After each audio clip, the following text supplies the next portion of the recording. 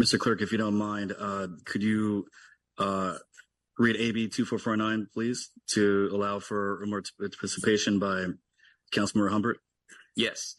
Councilmember Humbert is intending to participate in the meeting remotely pursuant to the Brown Act as amended by AB 2449 under the Just Cause exemption. In order to participate remotely under this exemption, a quorum of the council must participate in person from a single location as identified on the agenda, open to the public when within the boundaries of the agency and meets accessibility requirements. This requirement has been satisfied. Councilmember Humbert has notified the council of his need to participate remotely. And then Councilmember Humbert, we just need you to briefly provide a description of the circumstances relating to your need to appear remotely without disclosing any specific medical diagnosis or other confidential information. And please also disclose if there is anybody age 18 years of age or older present with you in the room and what their relationship is to you.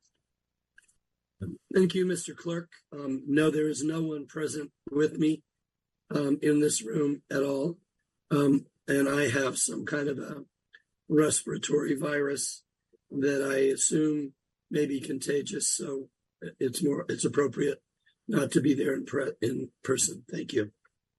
Okay, and to participate remotely, Councilmember Humbert will be participating through both audio and visual technology as required.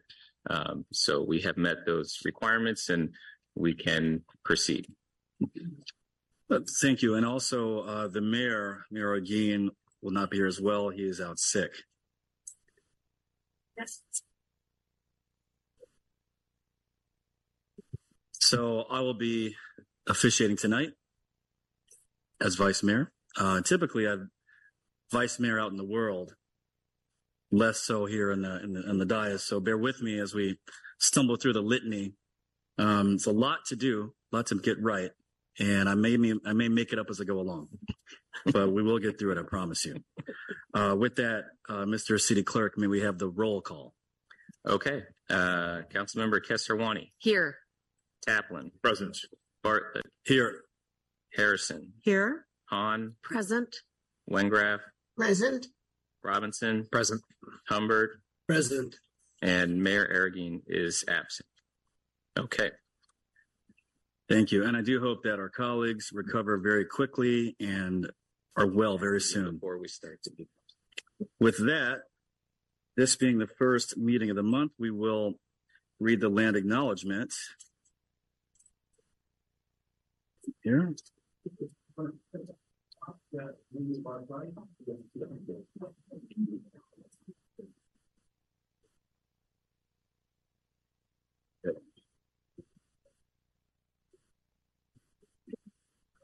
The city of Berkeley recognizes that the community we live in was built on the territory of the Huichin, Huchyun, the ancestral and unceded land of the Chochenyo speaking Ohlone people, the ancestors and descendants of the sovereign Verona Band of Alameda County. This land was and continues to be of great importance of the Ohlone tribes and descendants of the Verona Band. As we begin our meeting tonight, we acknowledge and honor the original inhabitants of Berkeley, the documented 5,000-year history of a vibrant community at the West Berkeley Shell Mound, and the Ohlone people who continue to reside in the East Bay. We recognize that Berkeley's residents have and continue to benefit from the use and occupation of this unceded stolen land since the city of Berkeley's incorporation in 1878. As stewards of the laws regulating the city of Berkeley, it is not only vital that we recognize the history of this land, but also recognize that the Ohlone people are present members of Berkeley and the other East Bay communities today. The city of Berkeley will continue to build relationships with the Lijan tribe and to create meaningful actions that uphold the intention of this land acknowledgement. Hear, hear.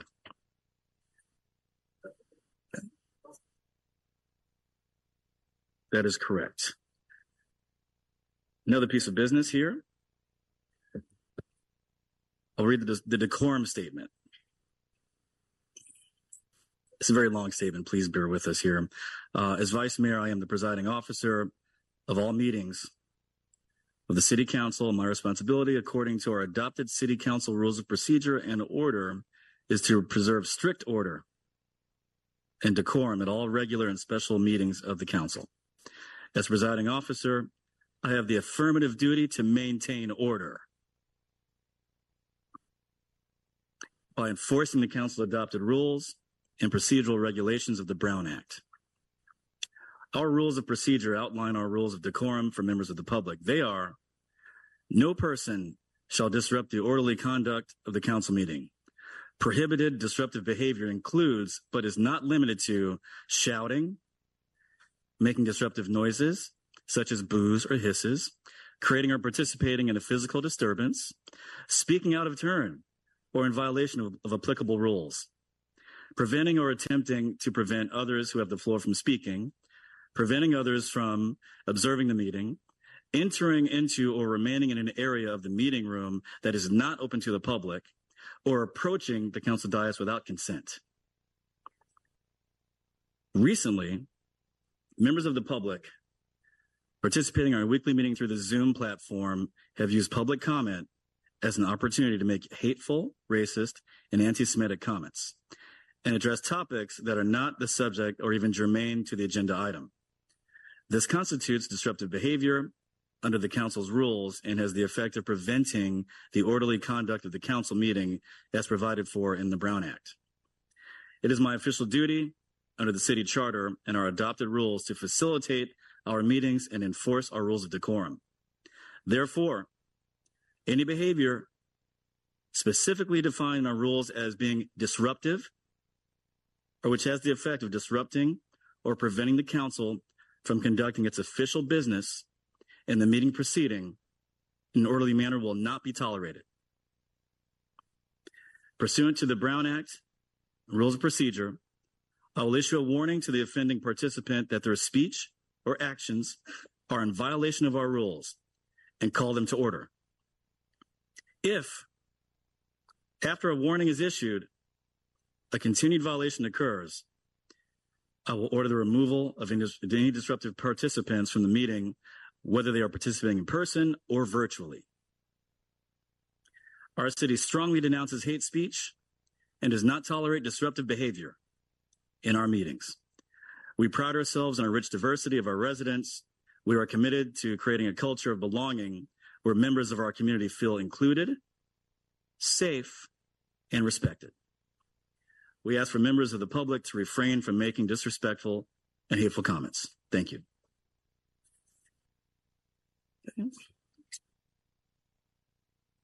Now on to ceremonial matters.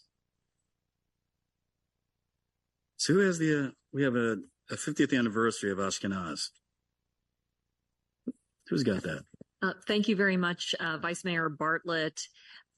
Do we have our executive director from Ashkenaz here? Okay. Well, we're going to proceed. I understand there's some emergency situation, and so I want to at least read this proclamation.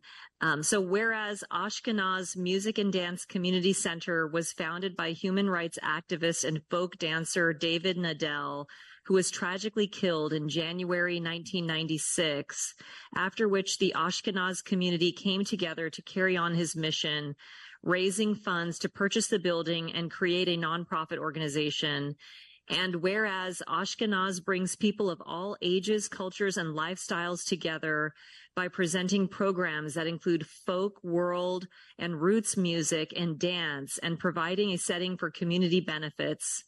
And whereas the center has become a nationally recognized nonprofit music and dance organization that has been an embodiment of the cultural diversity of Berkeley for 50 years, and whereas Ashkenaz supports and encourages local musicians and dancers as performers and teachers and provides a safe and comfortable atmosphere for people to learn, dance, and enjoy music together. Now, therefore, be it resolved that Jesse Arreguin, Mayor of the City of Berkeley, is pleased to celebrate Ashkenaz Music and Dance Community Center on their 50th anniversary for their outstanding work and commitment to providing Berkeley with a center that promotes peace and harmony and builds beautiful friendships.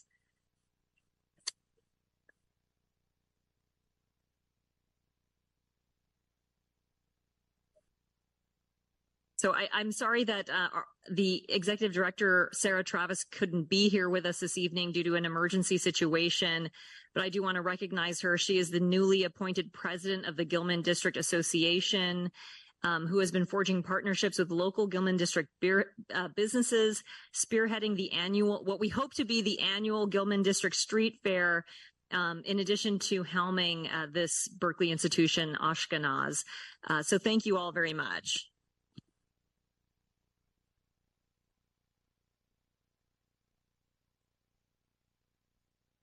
Thank you.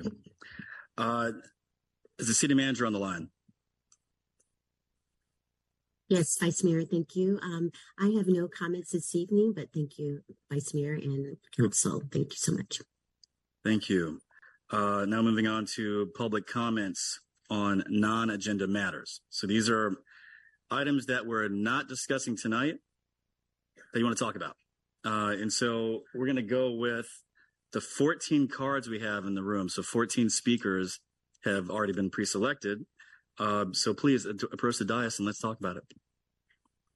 Okay.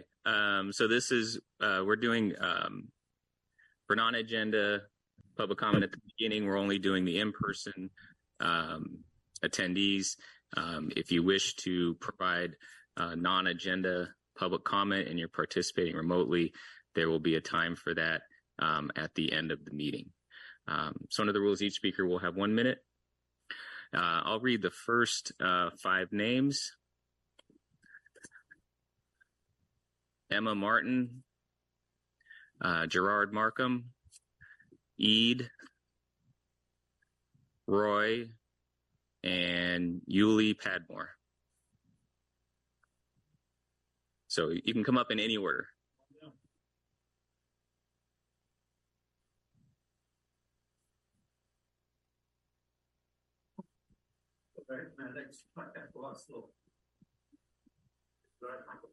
Yes. No. It's on. Is it? Yeah, it is on now. So I handed 3 pages. The last one is about our business. You know, Thanksgiving coming, Black Friday is coming.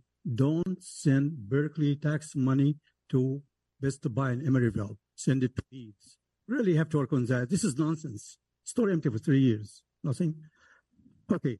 Now, the most important thing that came about today is Gaza. Murdered 6 million Jews in cold blood. Nobody did anything about it. Nobody. Netanyahu now killing at least 1,000, much more when we go under the rubble. And not only that, we can see it on TV. Hitler time, no TVs.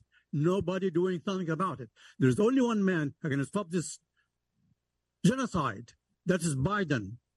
Biden is going to end up to be called war criminal, just like Kissinger was. I am very unhappy with him. You see men and women carrying their babies' bodies in pieces in bags, shopping bags. That have to stop. You know, I was in two cases. Yeah, give me just another minute. Roy, my son, had to leave, but he was called as one of the people. We have to express our opinion. The fact is, Netanyahu is never a good man. He was losing his grip on Israel. He was a criminal. He was cheating his servants out of food stamp. Would you believe that? Let me tell you, I know far more. Hamas were created by Netanyahu. Okay. Hamas was. Thank you. Not only that, give me another 10 seconds. No, 10 seconds. Oh my God. 10 seconds. Okay. You make me stutter. The fact is, this thing was arranged. He was warned by the Egyptian intelligence, something very big going to happen. They ignored it. And it took the Israeli police 4 hours to respond. Something is wrong. Use your brains.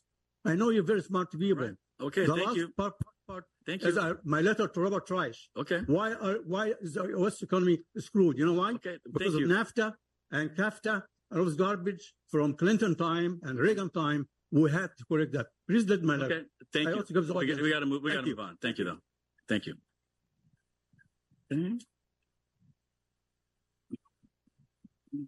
Hello, my name is Gerard Markham. I would like to yield my remaining time to the retired animator, Roosevelt Stevens, who's also a member of our chess club at Telegraph and Hayes. Thanks.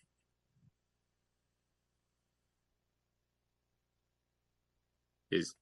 Okay.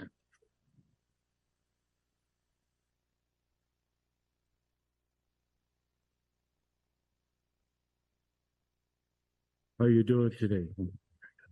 All right, I'm here on behalf of the chess club on Telegraph and Hayes. And I just want you to know that I really enjoy hanging out at the chess club because that's where I can sit and draw and I can teach art and maybe play a game or two. But the thing I want you to know is that this is really important for the chess club to be there because it's something that the community needs because we had to shelter in place for a long time, almost for 3 years. And somehow we forget that we had to shelter in place. We had to wear masks and we couldn't see each other's mouth. We had to read each other's eyes. We got really good at reading each other's eyes. But being at the chess club is like breathing fresh air, something that we need, something that the body needs, that the human body needs to react to, because it's something that carries us through that what we've been through. The chess club evolved from the pandemic and all the other things that we had to do for the chess club. But another thing that I wish that we would get all the things that were taken from the chess club, we need to get that back. All of our personal papers, our chess sets, our chess books, all the things that was taken away need to be brought back. All of it immediately. And furthermore, that the chess club needed to exist because that's what the community wants. And they need that for their own selves and for the children. The children want it too, because that's what they need, because they had the social in place too. We need to learn how to gather around each other again. We need a chance to assemble, because we have the right to assemble. And please do not take that away from us, because that's what we need in order for us to breathe fresh air, to congregate and to socialize and together. Thank you. Thank you.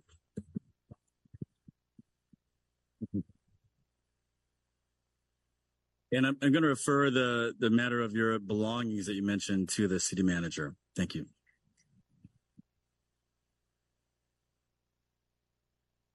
Hello, everyone. My name is Emma Martin. I work at the Center for Independent Living here in Berkeley. Right before our city council meeting, we had an incredible coalition of disabled and unhoused community members and activists outside bringing attention to the health, safety, and accessibilities that have been plaguing the Pathways Dare Center since it opened in 2018.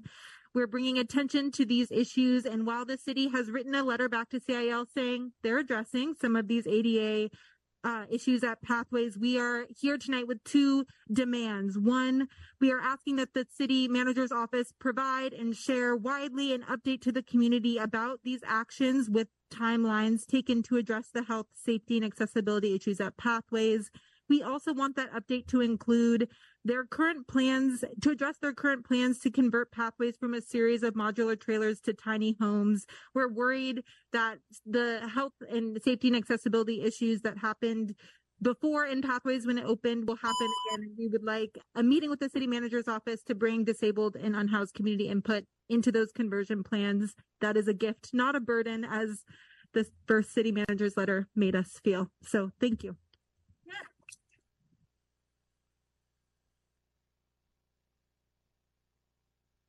And I'll read the rest of the names right now. So we have Mary Baim Steinberg, Nagin Mossad, Jay Brown III, Moni Law, Jesse Sheehan, Lev Marcus, Carol Morosovic, and Russell Bates.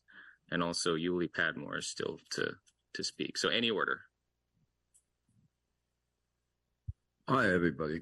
I read this interesting text just before I decided to come up here. So sometimes I read a text and I think, what a psycho. Then I press send. It's good to be able to laugh at oneself. I think it's pretty good. I'm laughing all the time. Today I went to the 7th and Harrison where a process was taking place to rid the district of what is considered undesirable by the business community there.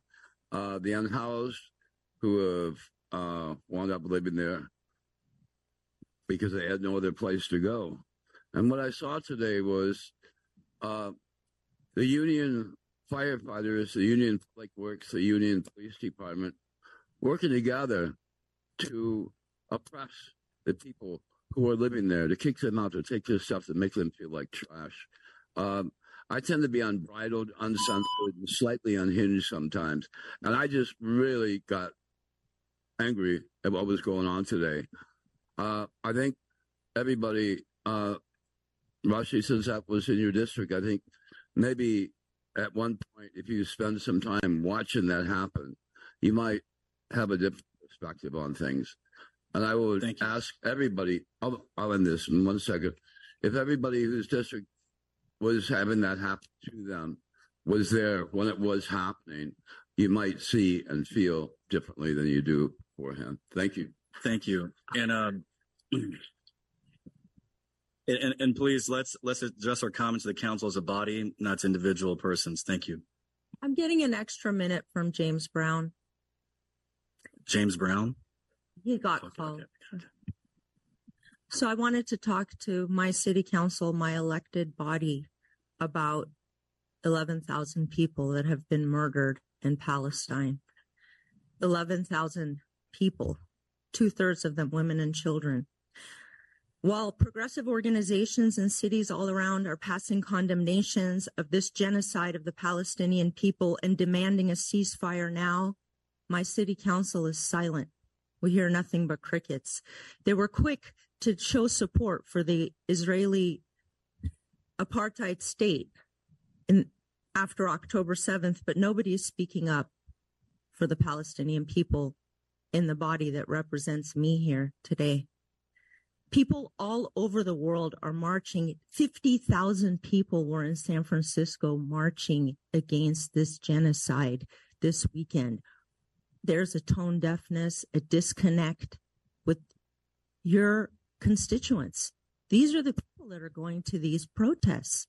We demand that you guys stand up for ceasefire.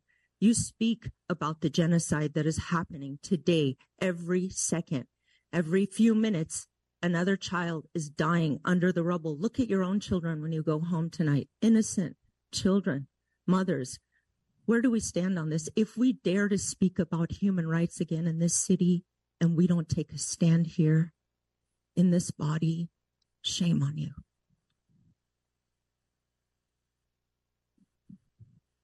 Thank you.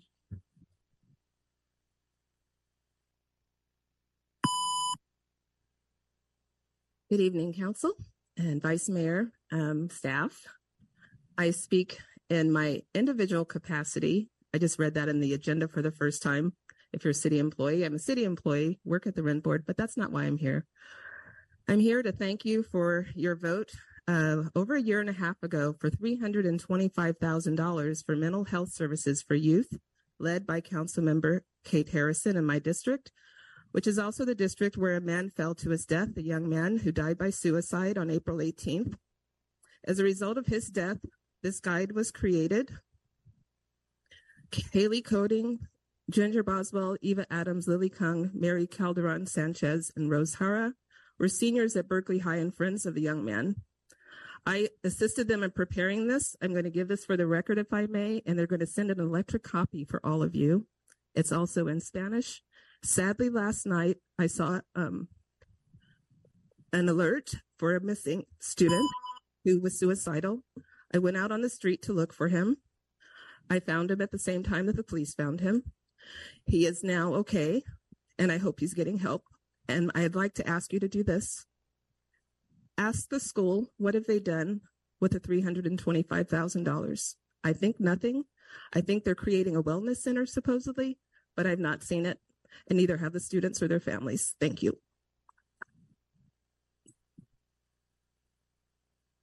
And Moni, just thank you for your service. Good evening, Council, Vice Mayor. I would like to speak solely as an individual. I'm a commission member, and these opinions are solely my own. But I would like to echo the words of Emma Martin from CIL and all the other activists that went out in front. We are tired of being ignored. We are tired of the virtue signaling. We are tired of the speeches that seek to invoke the ghost of Ed Roberts. Well, basic disability needs are completely ignored in this city. We've had not only problems with pathways, we have problems with dangerous housing that's been streamlined through. We have problems with a disability coordinator who will destroy people's medication on the street in an effort to force people into unsafe buildings and unsafe facilities. And that has to stop. There has to be oversight in this city.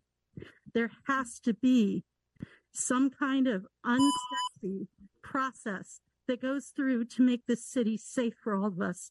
Because anytime, at any place, it could be one of you or someone in your family in the situation. And that also goes for the roads and the bike lanes, which the fire manager has already said we have inadequate ambulance response times. Thank you. It's going to get worse before it gets better. Thank you. And as someone who does represent the Ed Roberts campus and the home of the disability rights movement, I wanted to say that you'd engage my office on these things. I can help. And I want to refer these issues as they apply to the city manager. Yeah.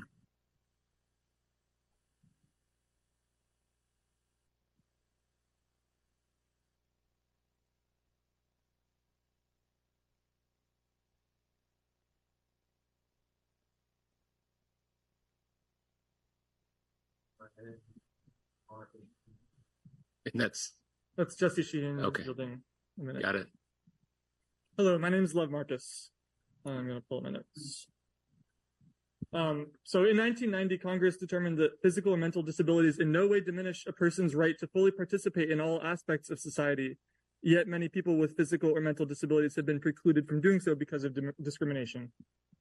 I'm a former employee of Alacosta. I used to work out of Ed Roberts campus, and as part of my role there, I would take adults with intellectual disabilities throughout the city wherever they wanted to go as they learned to travel independently. Unfortunately, for many of my clients, huge sections of the city were closed off to them because there was nowhere for them to sit without spending money. We could travel to BART stations and a few blocks from those BART stations, or to libraries or other public buildings, but to many of the business districts, or to many of the parks, or to many of the residential areas in the city, there was nowhere for my clients to go. And so a program that was ostensibly designed to allow people to utilize the services they had a right to wasn't able to accomplish that because they didn't actually have access to those services. I've come here the last couple sessions to talk about the Chess Club on Telegraph Avenue, and I'd like to speak about the benefit it provides in terms of seating on Telegraph. Other people have spoken on it before. I think that more importantly than the Chess Club, and in addition to the Chess Club, we need to have seating in all areas of this city where people travel. It's an ADA responsibility that I think that the city hasn't complied with ever since it took away seating on Telegraph in the 2016. I think some of the last benches were taken away. Every 2 blocks, there should be the ability to sit down and catch your breath. And the fact that people can't do that and are essentially being trapped in their homes or trapped in certain segments of the city renders them disenfranchised. So I would just urge the city council to pass a law mandating public seating for the public. Thank you.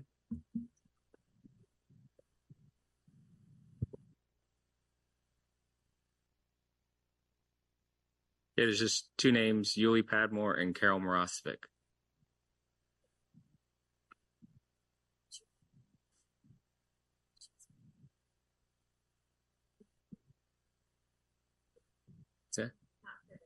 Oh, okay. That's all right.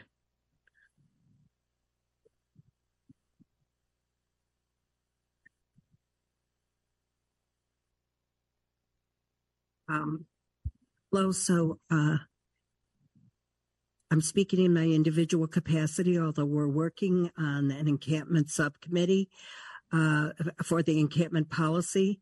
And as we approach this issue, it's clear that it's not a simple land use issue to arrive at encampment policy. There's just far too much of an intersection between land use, mental health, housing, and public safety issues.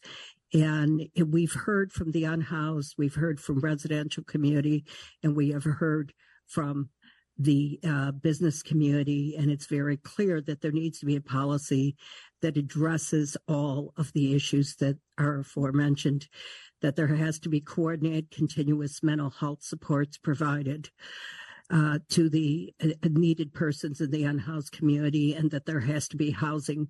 And without that, we can't have a responsive and responsible encampment policy established. Okay. Thank you. Thank you.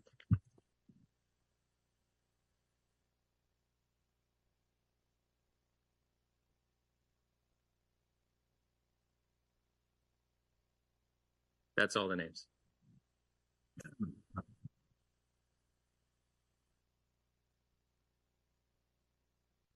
So again, any remote speakers on non-agenda matters will speak at the end of the meeting. Thank you. So this is the time of the month where we invite our public sector unions to come address us. Are there any members of bargaining units here tonight? I believe we have one remotely, correct? James Chang should be able to. Yes. Hello, Mayor, Acting Mayor, Vice Mayor Ben Bartlett, and City Council. My name is James Chang. I am the president of SCIU 1021 CSU PTRLA. I do work for Vice Mayor, Acting Mayor Ben Bartlett, but I'm speaking on as my union president's role today. I'm here to report to y'all that we wrote 2 letters to city's management. The first letter being that the SCIU 1021 CSU PTRLA Leadership Board and membership have decided to temporarily suspend meeting with city management until there is good faith movement on the following issues: the library worker hour cap, the PEPRA ramp down settlements, the meet and confer over COVID safety, the salary study showing legislative assistance 25% below standards, and grievances on new employee orientation, part-time worker, benefits, hazard paid, and more. Our leadership team feels uncomfortable meeting until those issues are being addressed proactively. And we look forward to resuming meetings with management with full accessibility and transparency to our membership as soon as there are proactive movements on membership issues. We appreciate all parties' understandings, and we look forward to working with all of you in partnership in the most transparent and proactive manner to serve the city of Berkeley. And the second letter we sent is in regards to a letter that we delivered through our march to the city manager's office in December 2022, and also a letter that was sent with the 2023 petition, and that was also resent again recently in regards to the legislative assistant bargaining units demand in regards to the city's prompt meeting and meet and confer regarding the following issues. The first one being respecting our contract and avoid imminent layoffs by budget council offices equitably. And the city is obligated to honor its contract, yet city management informed multiple offices that effective layoffs are expected due to insufficient budgeting during the November 2022 AAO. We understand that there has been things being proposed, so we're glad that there is movement on this at the city council level, and we'll see how that moves forward.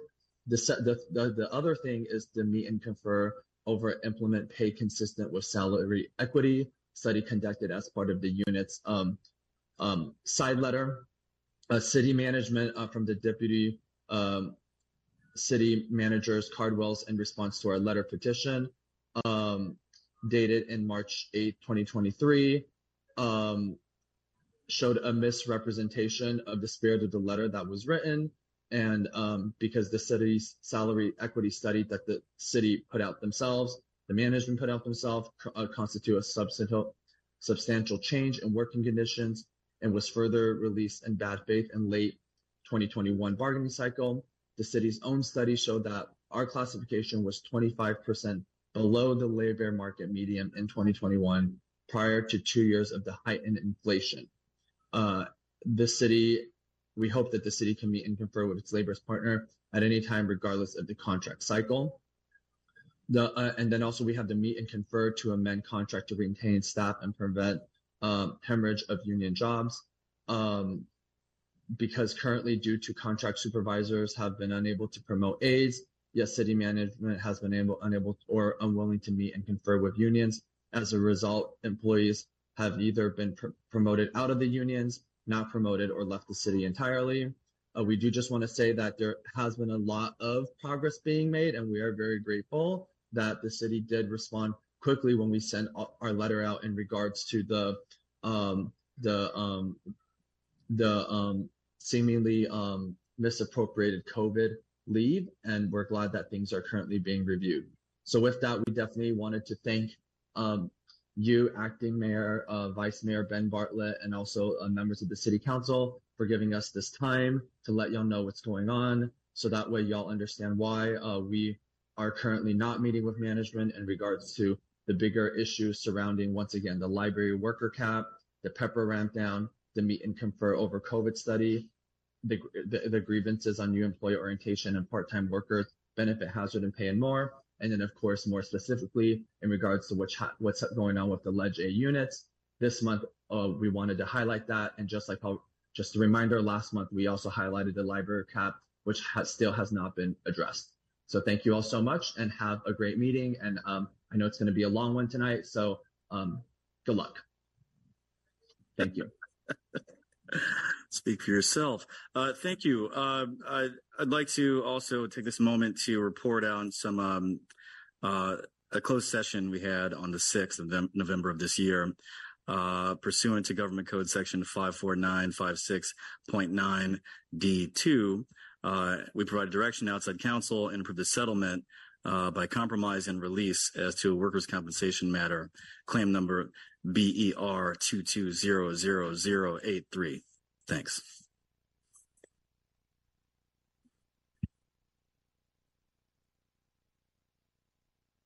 So the consent calendar.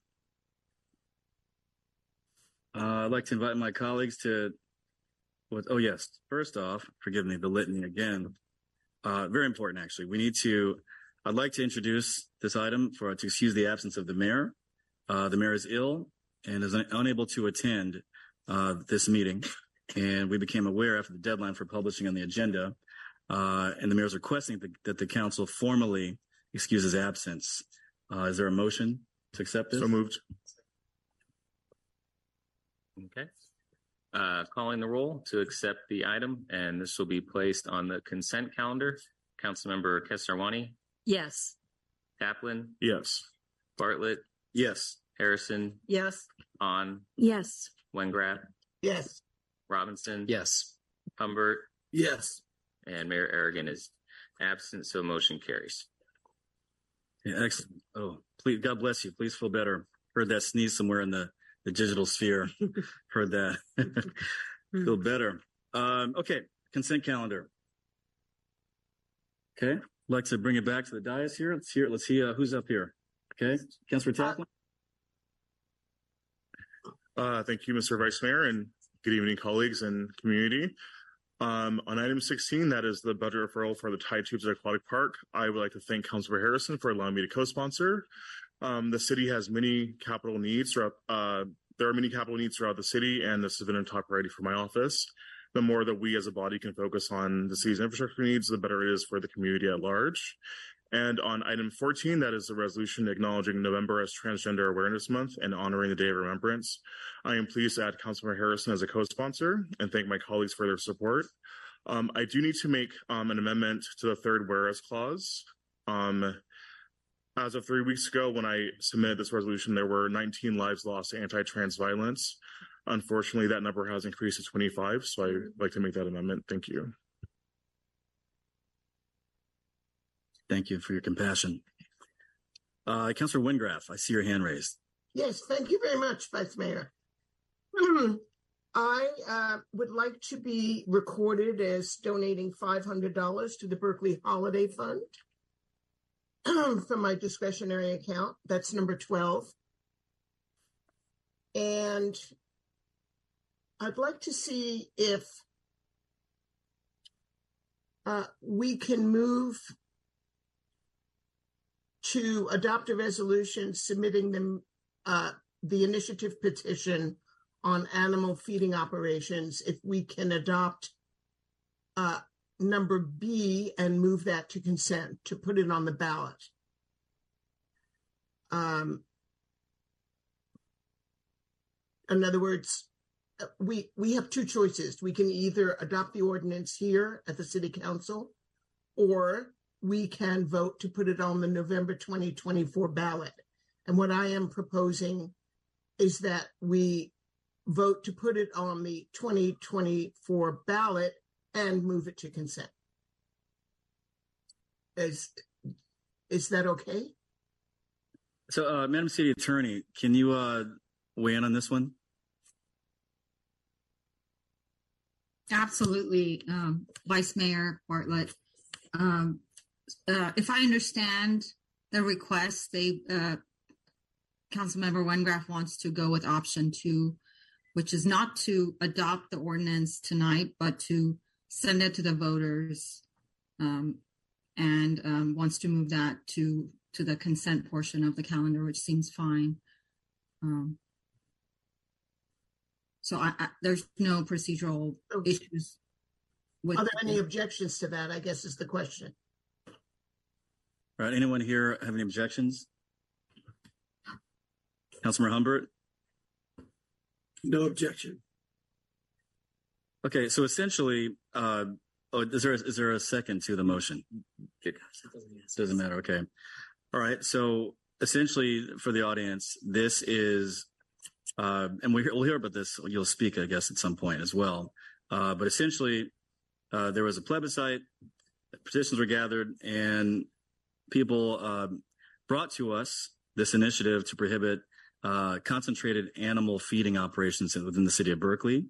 And the result of this petition, the successful petition drive, the council has an option to either vote to place it onto the ballot, to codify it in law, or to place it on the ballot with arguments, or just place it as is. And it appears as if the will of the council is to place it on the ballot as is, as written by the authors. So, Mr. Clerk, should we vote on this? Well, no. If there's a request to move it to consent, and there's the assent of the council, then it can be moved to the consent calendar to be adopted on that vote. Okay. So that being said, people in the dais here will be able to comment on it at that point, and you in the audience as well will be able to comment at that point as well. Okay. The only remaining question with item 18 is part 2, that the council may, if it wants to, designate certain members of the council to file. In this case, it would be an argument against the measure, because the proponents have the sole right to file the argument in favor. So if the council wanted to designate certain members to file an argument against, they could, but the council does not have to do that. Taking the will of my colleagues here, does anyone intend to file an argument against this measure? Councilor Wengraf? Well, I would suggest that that the appointment of people to write the argument be made later. This is not going to appear on the ballot until November 2024. So I think we have some time to do that, and I would prefer to wait for the mayor's participation in that decision. That's fine. Councilmember Humbert? Okay. And Madam City Attorney, I know there is some work on your office directed at this measure to determine its viability and its parameters. Do you have any comments about this proposed action? No comment at this point. Okay. Thank you.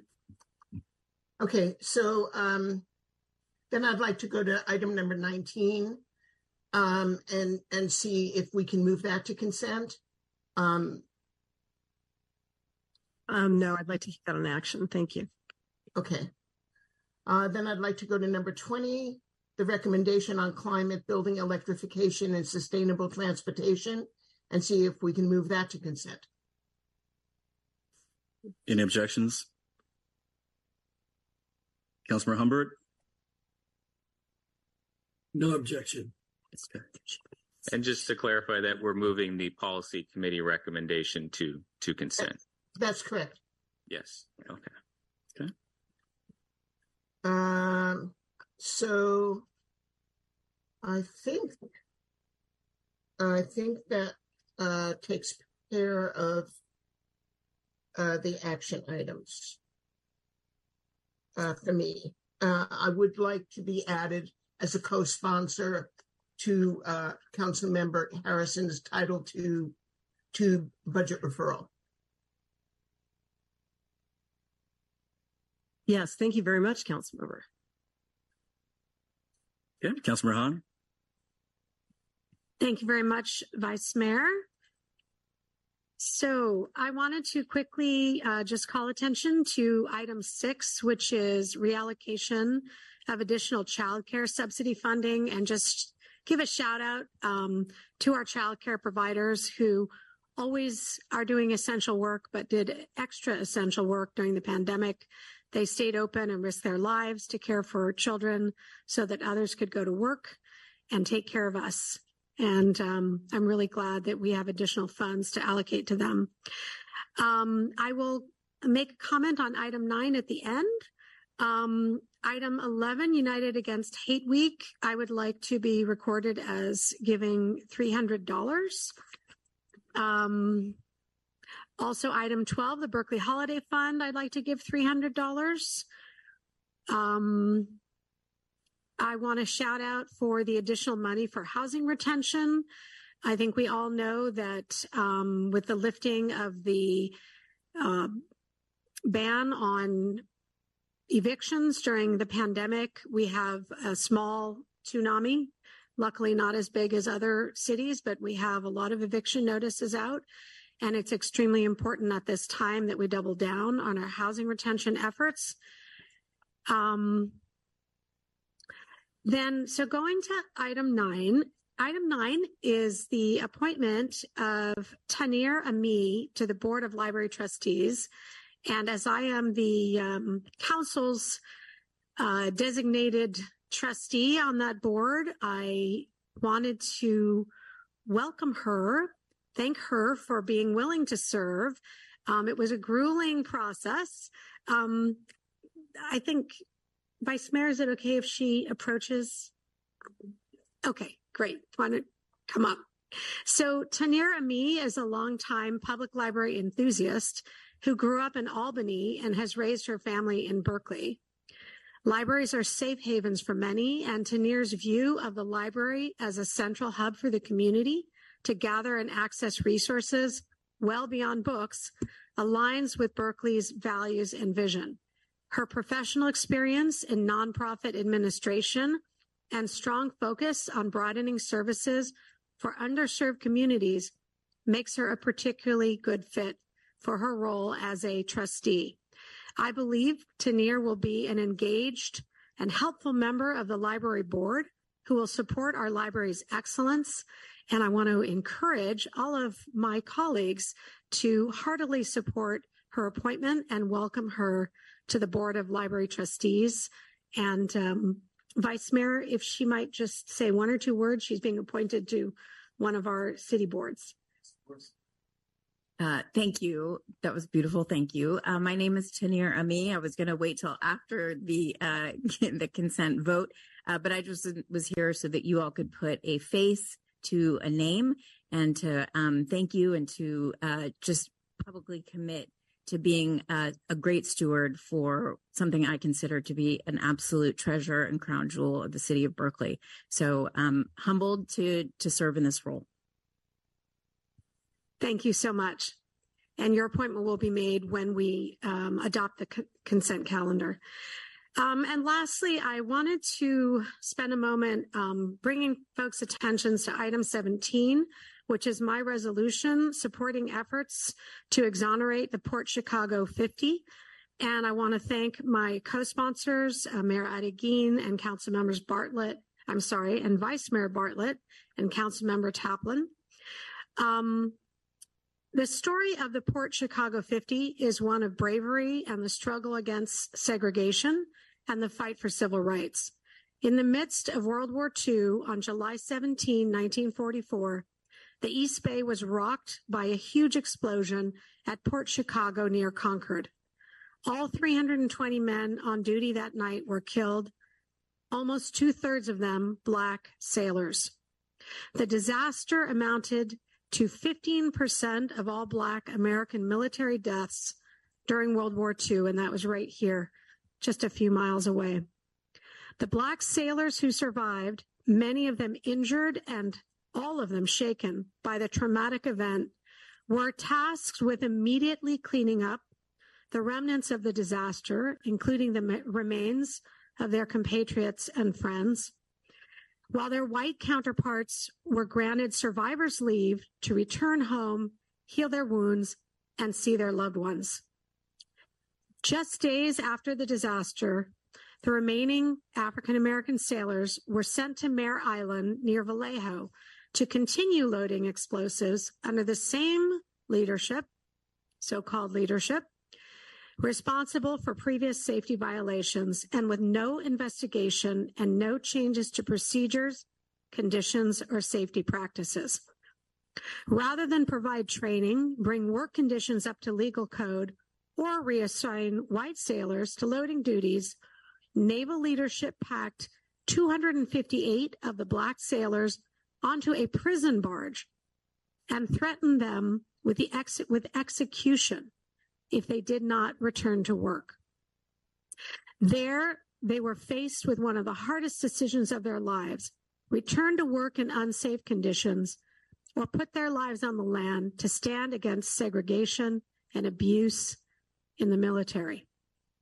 While 208 sailors, African-American sailors, reluctantly, under extreme pressure, returned to work, 50 refused, and for that they were charged with mutiny, which at the time carried a maximum punishment of death.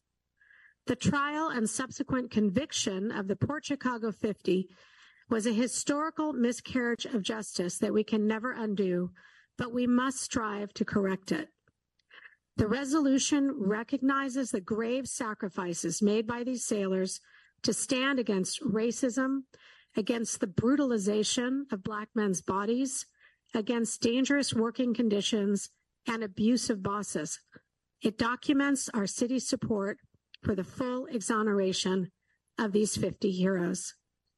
And I urge everyone to read the full item, which has a much lengthier history of an extremely shameful, disastrous episode in the history of the Bay Area and of the United States. And thank you all for your support.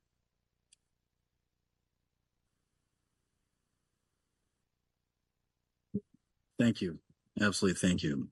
Councilor Harrison. Yeah. Thank you very much. And I wanted to give $250 from my account to the United Against Hate Week. Thank you very much to those who sponsored this. We need this more now than ever. And also $250 to the Berkeley Holiday Fund. I want to thank Vice Mayor Bartlett, for co-sponsoring item 15, which is money for the Junior Jackets for violence prevention programs for at-risk youth. It's a very important program in our community, and I believe Councilmember Taplin had already co-sponsored that. And then I wanted to make one more suggestion about moving things to the consent calendar, and that is that I'd like to see us move 21B, the city manager's companion report for 2 health educator positions, to the consent calendar, which asks that we not fund this at this point. Having spoken about this at the budget committee, we don't think it's necessary right now. So I'd like to move that. Then I have some comments about some items. First of all, I want to just deal with the tide tubes very briefly, and we'll be hearing more about this at the Budget Committee and the Council. We were shocked last winter during an atmospheric river deluge to see a mass die-off of marine creatures in an aquatic park. In fact, our Director of Health and Human Services told me she didn't know it was part of her job to send dead sharks through UPS to labs to find out what had killed them. But we know what had killed them. What had killed them is the fact that the tide tubes are not working and the salinity is not proper in Aquatic Park. I want to thank Director Ferris for all of his ongoing stewardship of Aquatic Park. If not for your work and the voters passing Measure T1, we'd be even in a much worse position, and we wouldn't have not even inspected these tubes, which we now know to be failing. It's more than just maintenance to repair these tubes. It's about preserving the beauty of Aquatic Park and ensuring its resilience in the face of climate change. But also when we fix the tubes, we're preventing a potential collapse of Interstate 80, a freeway many of us rely on for transportation and commerce. Let's not wait for inflation, structural failures, and environmental crises to complete these needed repairs. There is federal grant and state grant funding available right now, which expires in 2026. So we want to take advantage of that now and get this work started. So I want to thank Director Ferris again for that. On item 20, it's clearly laid out the items that we thought were of most importance from the Energy and Climate Commission that have not yet been funded. I just want to comment on one in particular, which is the Green Building Program Manager position. This position was first funded as part of the natural gas prohibition and REACH code work, but has since expanded into various areas, including lead paint abatement, REACH codes providing more EV charging, the solar app implementation, that's an over-the-counter application for solar power, so you don't have to wait, and waste diversion. All of these are really critical elements of our ability to meet our GHG targets. I don't want us to lose this position by waiting to next budget year to fund it or to talk about funding it, because by the time we do that, I'm afraid that the person will leave and we'll end up in a situation where this function is not carried forward. So I look forward to colleagues' support on that as well. I wanted to just welcome Director Ami to the library board and to ask that you and Councilmember Hahn look seriously at the issue of what I think is a violation of the Fair Work Week in terms of the denying library workers given hours so that they do not earn benefits by receiving more hours of work. It's both against the contract that they've entered into in SEIU and our Fair Work Week, which we so heartily passed last year. So I'm asking the two of you to really take that seriously and spend some time on that. Finally, I want to say a little bit about CAFO or CAFO, and I'm sorry, I don't know which is the right word. I want to thank everyone here tonight for their bringing this forward and to the greater Berkeley community for understanding the severity of this matter. It is witness to the strength of our people that you're here in this number. CAFOs have emerged as a significant contributor to climate change, emitting vast amounts of greenhouse gases, intensifying local, national, and global issues like droughts and wildfires, witnessed firsthand here in Berkeley and across California. Methane is a significant byproduct of CAFOs and is a leading greenhouse gas. These emissions are skyrocketing in large part due to unsustainable industrial agricultural operations. We've done a good job on all the other areas that we're looking at, not this one. Furthermore, CAFOs put excessive strain on water resources and result in water pollution. In addition to their environmental impact, CAFOs are a primary driver of biodiversity loss, altering landscapes and disrupting natural habitats. They present tangible threats to public health by breeding antibiotic-resistant bacteria and increasing the risk of infectious disease. Workers in the agricultural industry are largely impacted with data showing that CAFO workers are disproportionately showing signs of mental health-related illnesses. But moreover, CAFOs are largely there to generate profit at the expense of the animals that are kept there. CAFOs often has large numbers of animals in confined spaces, which leads to overcrowding and a lack of space for animals to move around or engage in natural behaviors. This causes stress, discomfort, and injury, as well as muscle and skeletal problems. CAFOs often lack natural light and fresh air, which can have detrimental impacts on the well-being of animals. We work extremely hard as a city, I think, all of us here, to be mindful of our natural resource consumption. But as I said, this is one area we've just really failed in. Of course, our city attorney didn't write this ordinance. such as the nature of ballot initiatives. Our role, as I understand it, is simply to decide to put it on the ballot, which we're doing tonight. I am wholeheartedly support banning CAFOs in the city. I'm looking forward to the city attorney providing an impartial legal analysis to the voters. And I understand we don't have to decide on that analysis for quite some time. I will be voting yes on this initiative when it comes to me as a voter. It's the right thing to do for our environment, our workers, and our animals. Thank you very much.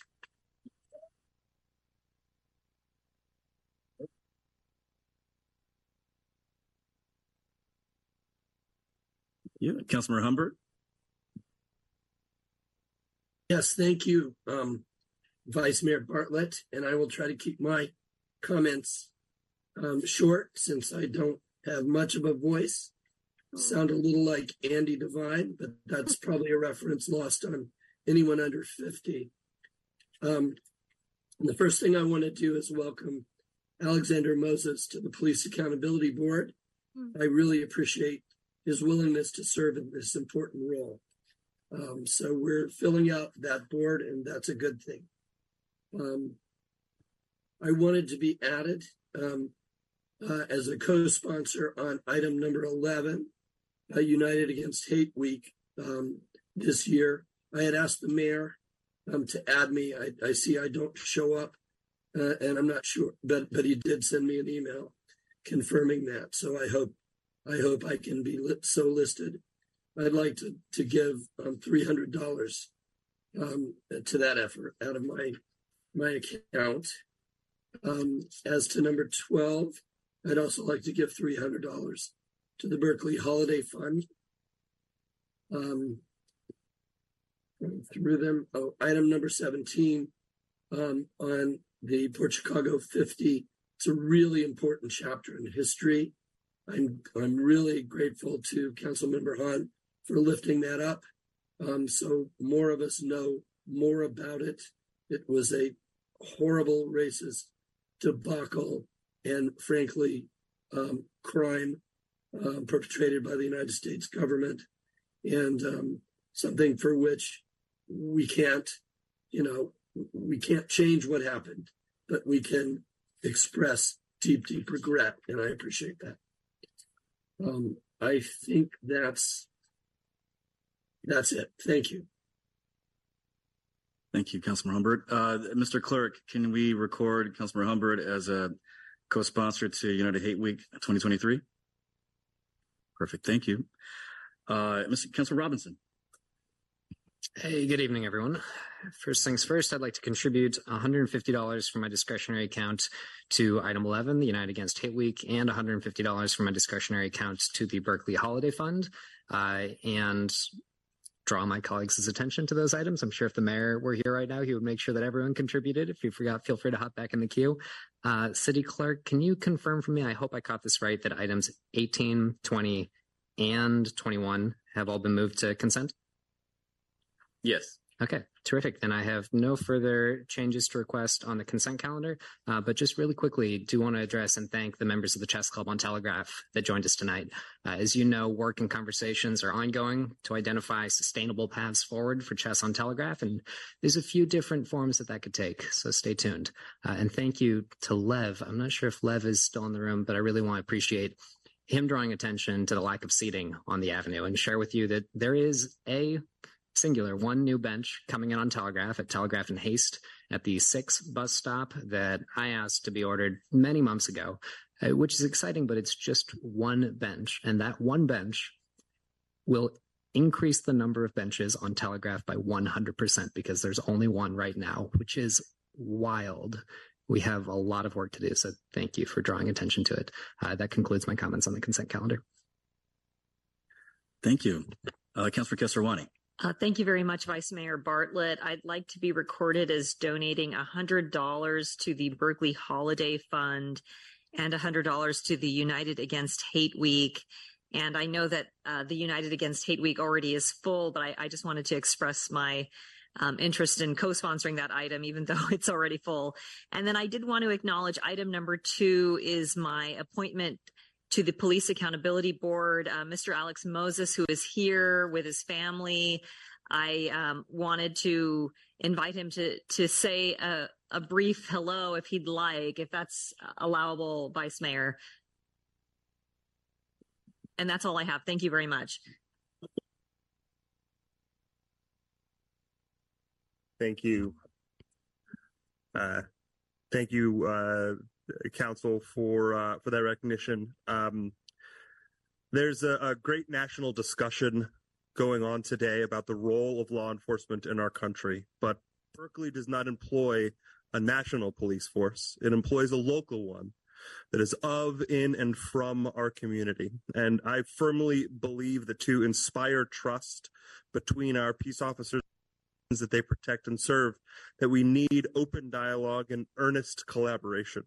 And I am grateful to live in a community that prioritizes these efforts through the Police Accountability Board, and am honored to join the effort and lend my voice. Thank you so much. Appreciate it. Thank you. And Councilman Wingraf, your hand is still raised. No, I do. I neglected to do something in the first round. So can I proceed, Vice Mayor? Please, of course, yes. Okay, thank you. So I neglected to say that I would like to donate $500 to United Against Hate Week, number 11. And I also would like to make a slight amendment to the resolution. I've discussed this with the mayor, and he was fine with the change. In the fifth whereas, I would like to add, the number of hate crimes across the United States continues to increase, with hate crimes against, and I'd like to add, Jews and Muslims to that fifth whereas, because we have seen a huge spike both against Jewish people and Muslims, and it should be included in this resolution. So if there are no objections, as I said, the mayor agreed to this, I'd like to make that change. Absolutely. Thank you. And Mr. Clerk, you recorded that change? Thank you. Any other comments from my colleagues? Thank you. I would like to contribute $500 to United Against Hate Week and the Holiday Fund, respectively. Thank you. Okay, thank you, Councilman Taplin. So I didn't have to harangue everyone here to to kick down for the people. Everyone has now contributed, and now I will as well. I'd like to contribute $250 to United Against Hate Week. I remember when we first came up with this, it was in 2016 after the MAGA invasion of downtown Berkeley. And we were confronted with what we knew was going to be the beginning of an effort to balkanize this country and to divide one another and to pit people against each other. And we saw it then. We knew it was coming. So we banded together. We raised money. We created this campaign called United Against Hate. And it spread all over the country from Berkeley in those few short years. And I'm proud to have been a part of the process and proud to present my support for it now, because we need it now more than ever. And I want to say for the record, we understand that we're going to a presidential year. I know from my colleagues are more concerned with the mayor's race, but there's a presidential race. And as such, the forces will be arrayed against our people.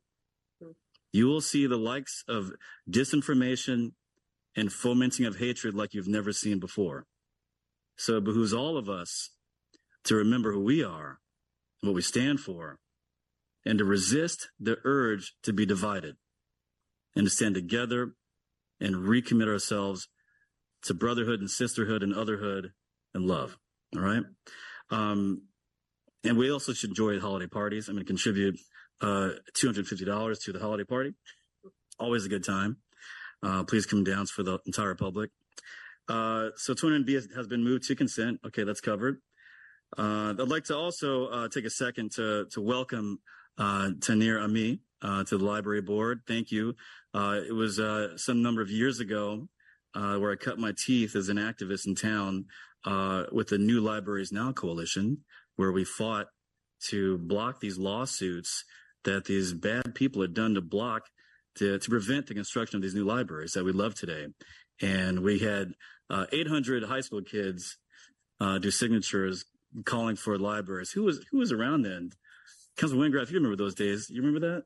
Yeah, that was great. That was great. Libraries are important. They are temples of knowledge. And in Berkeley, that's everything. That's what we are. And also want to thank, while you're here, I want to thank the activists here who did the hard work of gathering all those thousands of signatures. Now, in this town, of course, again, we love democracy. We believe in it very robustly, sometimes too robustly, maybe.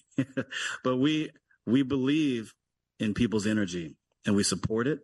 We have so many commissions because of it. You know, this is the one town you can raise your hand and three people will say, yeah, how can I join you? Right. So the fact that you've done this is really warms my heart. It's the Berkeley that I know, and it reflects the deepest core of my being, the values, aggressively going for your dreams and your vision for this community. So I want to thank you and congratulate you for a job well done. And with that, please. Yes, I just wanted to quickly respond to something that Councilmember Harrison brought up regarding the questions at the library about that have been raised by SEIU. I just wanted to let you know that I've, of course, already reached out to them and meeting with them, but I also want to clarify that the Fair Workweek ordinance is not enforced yet, and that the interpretation of our contracts and labor issues is actually at the city level. It is not at the library level.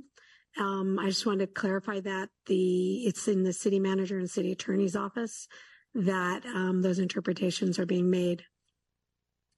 So, yes, meeting with them and wanted to clarify it wasn't at the library level. Thank you. And also, before we move on, I just want to take a moment again and welcome Mr. Alexander? Mr. Moses, Alexander Moses. Right, there we go. Mr. Moses, thankful for you to join this, our newly restored and newly renewed and newly rededicated Police Accountability Board. Berkeley is, of course, home to arguably the first citizen oversight board of police in the United States. And really thankful for you to join. You have a tremendous job ahead of you. And of course, you can look forward to this body and my office for your support. Thank you. Vice Mayor, if I could, I just wanted to confirm the contributions for items 11 and 12. So for item 11, United Against Hate Week, I have Councilmember Hahn, 300, Councilmember Harrison, 250, Councilmember Humbert, 300, Robinson, 150, Kesarwani, 100, Wengraff, 500, Taplin, 500, Bartlett, 200? 250. Okay. And then for item 12, I have Wengraff, 500, Hahn, 300, Humbert, 300, Robinson, 150, Kesarwani, 100, Taplin, 500, Bartlett, 250, and then that's all that I have recorded for the holiday fund. No, for the holiday fund? Yes, I did. 250. Good. Okay. Thank you very much. Appreciate that. Thank you, Council. The clerk was about to get on you too. We are it's strong peer pressure here. Okay, so with that, what's our next movement? Yes. Okay, so now, any public comment on the consent calendar?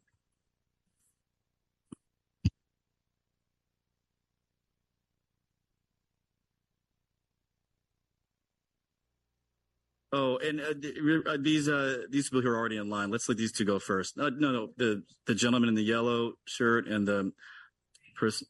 Okay. Please. Do I have 2 minutes? You told me I had 2 minutes, yes?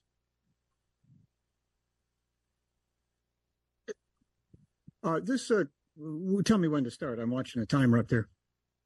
When you're ready, we're This ready. is directed to Kate Harrison, who made the statement about the Port Chicago quote unquote disaster. But remember our rules, please. Let's not point fingers at people. Let's address the body as a whole. Okay.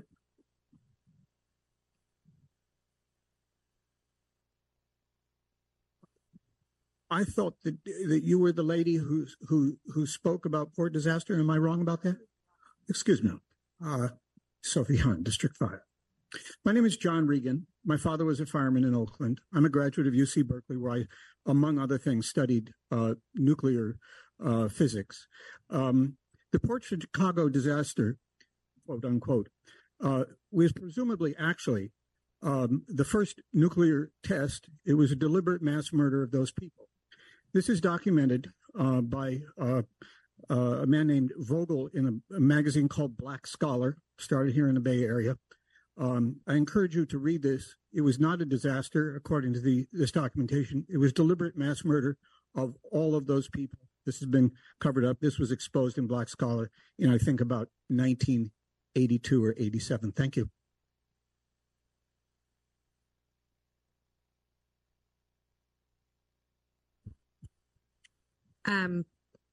Thank you. My name is Yuli Padmore. I'm a member of the Contra Costa Bar Association's Port Chicago Task Force. We are welcoming folks like the gentleman who was just up here or whoever who are passionate about seeing justice for the men. I want to thank you all for moving, and especially Councilmember Hahn for moving this resolution forward. And the task force would like to thank you and the mayor, the city council for supporting local, state, and federal efforts to exonerate the civil rights pioneers and World War II sailors known as the Port Chicago 50. As we seek to honor the untold sacrifices and accomplishments our ancestors have made in our nation's ongoing struggle for racial equality, it's important that we shine a light on injustices of the past and work to correct those injustices whenever and wherever we find them. The resolution is vital to national efforts to celebrate our civil rights heroes who have been vilified for far too long simply for standing up against systemic racism. And for the families of the brave Port Chicago sailors and members of our community, this resolution goes a very long way. And so we thank you for that. Just want to let folks know that ways that they can support, they can go to www.portchicago50.com and scroll down, and it will show you, direct you in ways that you can support. I also want to close by thanking the Black Employee Collective, my co-founder over here, Sabrina Pinnell, and another co-founder, Yolanda Burial-Light, who couldn't make it this evening. But we thank you so much for this. It means a lot. There was a park named to honor those sailors, and I'll wrap it up. Thurgood Marshall Regional Park, home of the Port Chicago 50. If you have not gone, I highly recommend it. It's at East Bay Regional Park. And so thank you again. Excellent. Thank you. Vice Mayor and members of the council, Bob Dixon from the Holiday Fund. We don't normally come, but we had a meeting tonight and we said we need to thank the council for more than 110, 25 years of this and going on. It looks that we're going to be able to help about 1,500 Berkeley residents this winter. So thank you very much. It's very appreciated because it wouldn't happen without you every year. Thank you. Thank you for your service.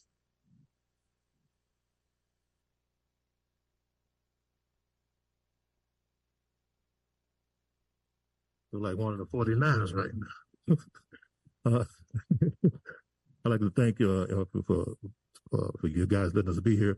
2019, 2321 and 2323 requested some funding for building construction and rehab. And because of the COVID and everything, some of the work got done, but most of it is still like having a part done and part not done, like having a car fixed, 3 wheels and one is bad. The car is still going to be bad. So we're requesting now for additional funding and help. We have more senior citizens now than ever. The railings, stairs, windows, oh man, and everything else is still shaky and everything. The people are older. That's why we don't have anybody. Normally everybody will be here, but now everybody is going through Zoom. So when you lean on the railings and you're over 200 pounds or less, there you go. Well, anyway, I just need you to help us to keep the seniors alive and keep them happy, because it's getting colder, and we need somebody to help with the wall. This is a lot of things, but I really want to appreciate the mayor, because everybody that was here to help us, they're not here on the board right now, I don't think. So I really, really appreciate the help you gave us. We want to continue to refix everything, just pad everything up again. I appreciate it. Thank you so much.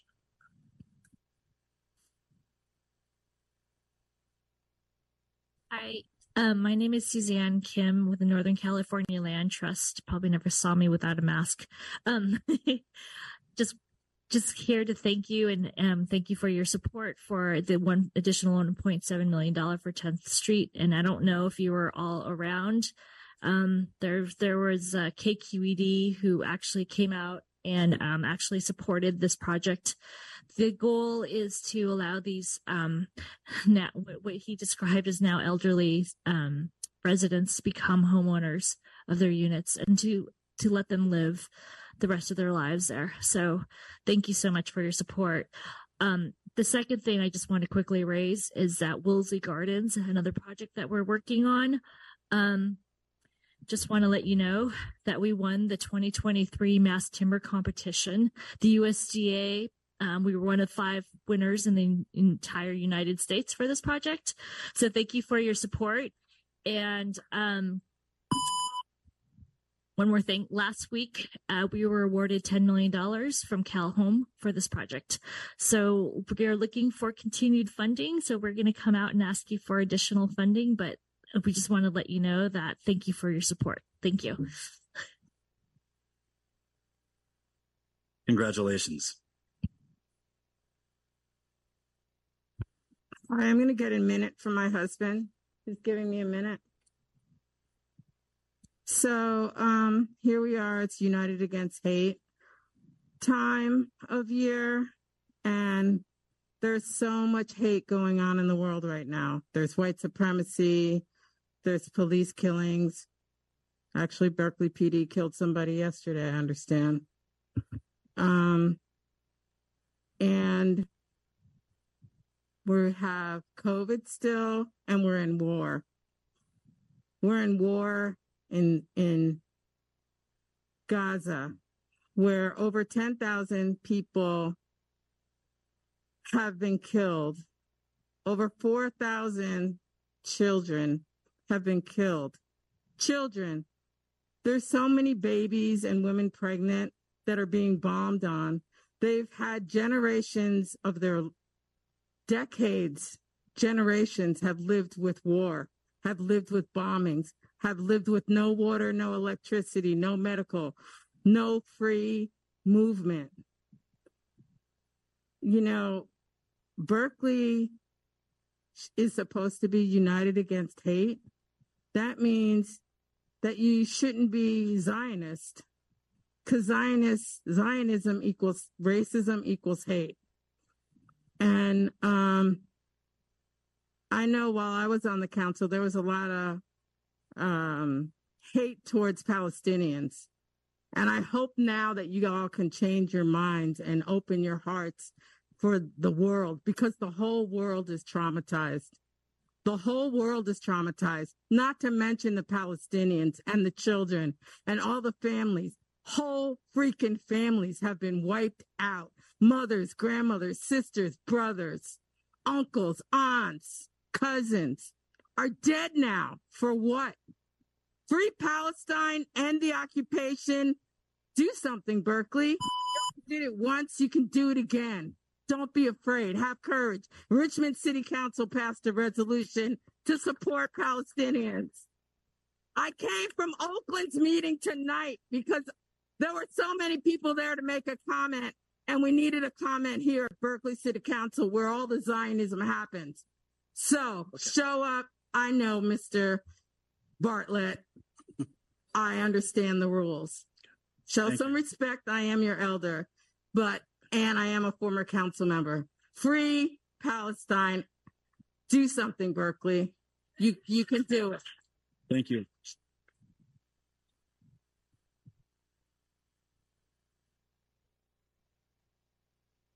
Hello, my name is Almira. I live in Councilmember Han's district, and all of us are here to ask you to please reconsider and put this item 18 back on action and pass it tonight.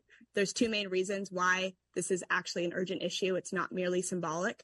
One is that horses continue to die at Golden Gate Fields, and we all know that Golden Gate Fields has said that they were going to shut down. They said they were going to shut down by the end of the year. They've now bumped that to summer of 2024. Who knows if they're actually going to follow through on that? And if you adopt it tonight, the resolution or the ordinance, goes into effect 1 year earlier than it would. And that could prevent many more deaths from happening if Golden Gate Fields doesn't leave, as they said they would, but keep changing their mind. The second thing that you might not be aware of is that we're also working on a similar measure to this in Sonoma County, where there are about 60 CAFOs where millions of animals every single year are killed. And if Berkeley passes this tonight, you will set the stage for that ordinance to go through much more successfully come November, because the Board of Supervisors in Sonoma County will not pass that directly, as you have the option to do tonight. Thank you.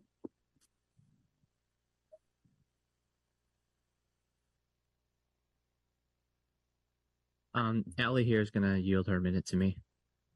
Thanks. So my name is Curtis Vollmer. I live in Ben Bartlett's district, and I'm one of the sponsors on the measure. I'm also the president of Compassionate Bay, the nonprofit behind this initiative. And I wanted to give a little bit of context about this because it can be confusing for some people. And one of the most common questions that we got on the street while asking this was, well, there's factory farms in Berkeley? It's like, well, yes and no. So with the way the EPA words this and defines it, CAFO, the stables at Golden Gate Fields is a CAFO. The EPA only cares about the number of animals that are confined and the amount of waste that is emitted from these things. And if you look across the country, horse racing CAFOs are actually some of the most fined by the EPA for violations. So there aren't any sort of CAFOs like Harris Ranch on the I-5 or some of these mega egg farms in Sonoma County, which house 700,000 chickens at any given time.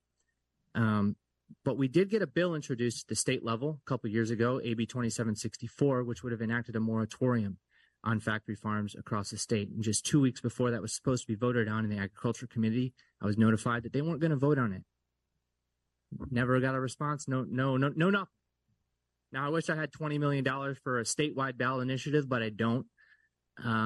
We do have all these dedicated people here, which spent tons of time collecting the signatures, and which is why we're taking it here to City Council and to the people of Berkeley. And we're hoping this snowballs just like the fur ban did here. Started in LA. UNLA were the first two cities that did that, and then it quickly snowballed to where the state of California became the first state to get rid of fur. And in the past, both the city council here and the city council in Albany has stated that the state constitution enshrines horse racing. There's nothing we can do. But now there is something that you can do. There's no excuse now. So please do this. This would help us out a lot, as Amir was saying, with the initiative in Sonoma County. If we're able to say, hey, Berkeley's already done this, they took a stand against this, please move this back to action. Thank you so much. Thank you. Next speaker. My name is Nilufar Shombayati. I'm a resident of Berkeley, and I had emailed you all, and I hope you had spent some time reading it, why this has to be done now rather than wait till 1 year from now. So I don't repeat myself on that. But you council members would do us a great disservice by postponing this and the city as well, because, you know, you're going to spend a lot of money on it, time, energy, money for what? So that maybe the voters would not vote in this, would not pass this initiative. Would that make you happy? It would certainly disappoint a lot of people, residents of Berkeley. We don't know what's going to happen with the Golden Gate fields, whether they're going to stay or not, whether they're going to be, whether they're going to be replaced by a more cruel business or not. But what is most important is that the city of Berkeley has to reject and speak out against the cruel animal agriculture industry and motivate other cities, other localities to do the same. We must not support violence against other human beings and our non-human kins. 2,500 years ago, this is very important. 2,500 years ago, Pythagoras warned people that as long as men massacre animals, they will continue to kill each other. And this is what we are seeing today and being traumatized, as the lady said. Thank you. So please reconsider and pass it as an ordinance. Thank you. Thank you. Next speaker.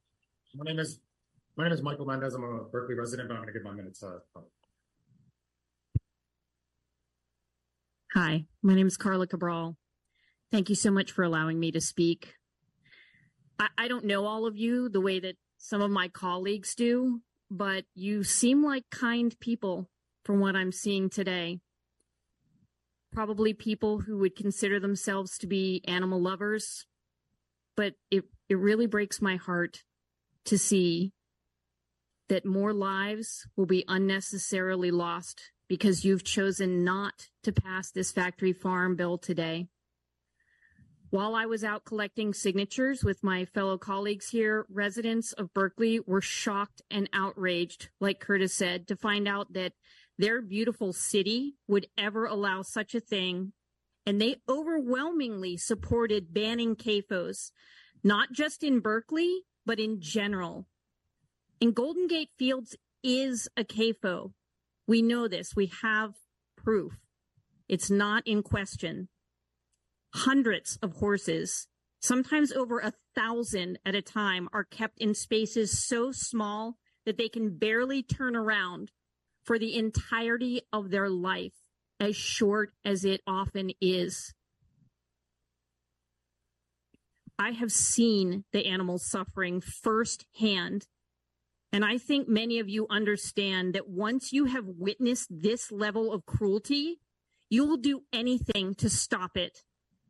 And stop it now. So I urge you to go back and reconsider. Pass this bill immediately to send a message that Berkeley continues to be a place that will not tolerate oppression, abuse, or exploitation to anyone, human or non-human. So I'm asking you right now, I am asking, will you please move this back to an action item?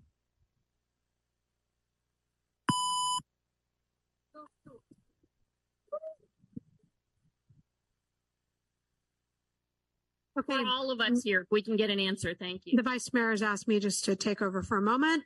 So the next speaker can come, and we have many speakers. So I'm going to ask everybody to respect the time limit, and I will ask you to stop speaking when your time is up. Thank you.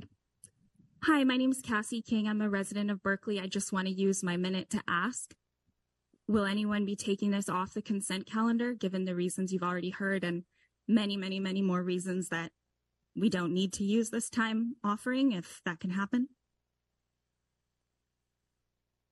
We don't engage in a back and forth, but thank you for your comment. So we'll just go through everyone because there won't be an opportunity until the end to have it taken off? Correct. Consent calendar? Yeah, we'll take all the comment, and then if a council member wishes to, they will but we just take your comment. We don't engage in a back and forth. Okay, just trying to spare your time, but to spare more horses' deaths and to end the political game that Golden Gate Fields is playing of staying open until we force them to close. This is a non-controversial step that the public is asking for, and I'm confused why we would delay it any longer and waste more time. Thank you. Thank you. Next. And if you guys can approach a little closer, just so that we can move through the comments a little faster. Go ahead. You have a minute. Thank you so Yes. much. Could I, somebody say thank you for giving me the opportunity to speak, but I think as a citizen, it's my right to speak for the views and beliefs that I have and the work that I have been doing collecting signatures to pass this initiative on the ballot, but you guys have the power in you guys to like pass it tonight, it will be amazing. Like everybody has talked about justice and this and that, but nobody's talking about justice for the animals. Why we're not talking about justice for the animals? Berkeley is a very progressive city, so it doesn't make sense that we have to see more horses dying. This year alone, there has been 15 horses dead, 15. And these past 2 weeks, we have 4 horses that died because of a sport, so-called sport, that supports gambling and addiction to citizens. We had to start thinking about more compassion to ourselves and to the animals. Me as a parent, I want to bring compassion to my kids, and I wish that you can help me. Thank you to so do that. much. Thank you. Please come forward. You have 1 minute. Thank Hello, you. my name is Priscilla Brown. I've worked in Berkeley for over 30 years. I'm a psychiatric social worker here. And I just would like to urge you to pass this ordinance tonight. Two reasons. One is that over 4 horses died at Golden Gate Fields just last month. And if it were passed tonight, it sets a precedent for Sonoma County so that they can then ban CAFOs in their county as well. Thank you very much. Thank you. Next speaker, please. Come on up. You have 1 minute, and you can approach closer. It's fine to stand closer by so we can move through the line more quickly. Thank you. Go ahead. Good evening, council members. Hi, my name is Rocky, and I, along with many others, as you can see, have spent many months collecting signatures for a CAFO ban in Berkeley and talking to amazing voters and non-voters alike. There's a reason why we were able to collect nearly 5,000 signatures in the city within a short time span, because individuals we talk to understand very well that we are in a climate crisis. We have a very corrupted relationship with animals, and we might at any moment face the next pandemic from swine flu, SARS, and mad cow disease, among many others that we've experienced in the past. And with that, we need to take action, not next year or a few decades from now, but now. And this is where all of you in this council come in. This is not a controversial measure, and we need to end factory farming, not tomorrow, but now. And I call all of you to put this back into action and to adopt this ordinance. Thank you. Thank you so much. Next speaker. You have 1 minute. Thank you.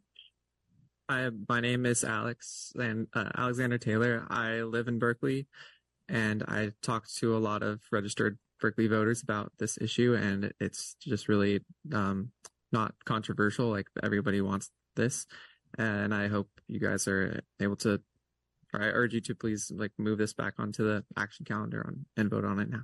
Thank you. Thank you. Next speaker. 1 minute. Thank you. Hi, my name is Rebecca Robinson. I just moved here from Wisconsin in June, in part because of the activist culture here and your history. It's inspiring. Thank you for being a beacon for activists across the country, for all the work that you've done here and for leading the country in so many areas. One of the areas that's important, of course, is the ban on CAFOs. Tonight, you have the opportunity to pass that, to once again lead the country. Please move this to the action agenda and vote on it tonight. Thank you. Thank you. Hello, my name is Sanjeev Deshpande. I'm a resident of Berkeley. I love these people out here. They're very socially conscious, intelligent people in Berkeley. I've been inside KFOS, and although the term sounds nice, feeding operations, but I've been inside them. They are just concentration camps for exploitation and abuse of animals. Anyone who supports them should go take a look inside them. There's nothing good about them. I would not like to see KFOS in Berkeley now or in the future. Please vote to ban the KFOS in Berkeley. Thank you. Thank you. Next speaker. If we could please hold our applause. Thank you. We don't take the applause or boos or anything, so we can just let the speakers go ahead without that. Thank you. Hi, my name is Leo Chia. I'm also a resident of Berkeley. I think CAFOs in general are horrific places, and sure, we've said CAFOs should be gone and all that, and maybe everyone here is asking, what's the alternative? Well, the alternative is pretty simple, is that we actually don't need animals or their flesh to survive. I mean, you need animals for biodiversity, but not for food. So I urge you to do the right thing and put this back on the action item. Thank you. Thank you. Next speaker. Hi, my name is Matthew Zerbel. I'll try and be brief for time. I just encourage you to vote on this tonight. Thank you. Thank you so much. Hello, my name is Daryl D'Souza, resident of Berkeley. Please vote on this tonight. Thank you. Thank you.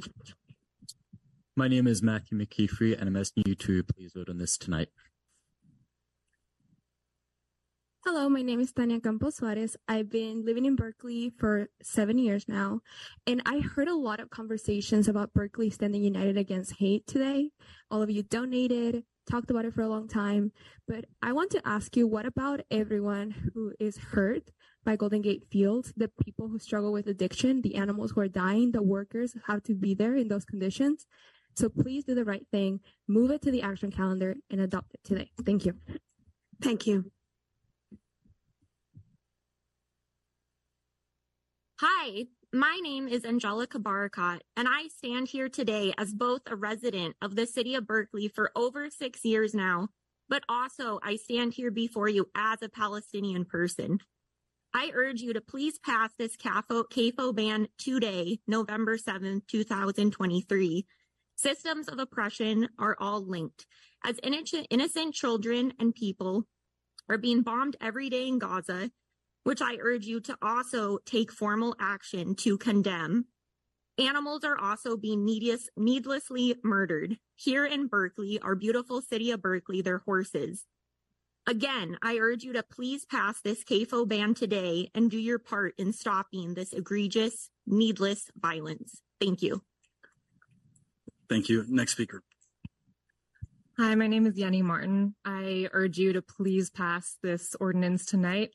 If you make the decision to pass it tonight, you can directly save the lives of many horses.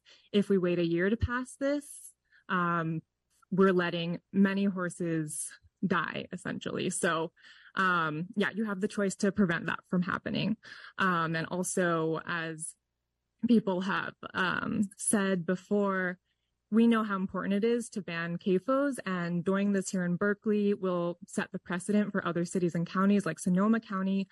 We know how essential it is for climate change, for preventing these horrific abuses against animals, also preventing farm worker exploitation, preventing environmental pollutants from affecting our communities. So please pass the ordinance tonight.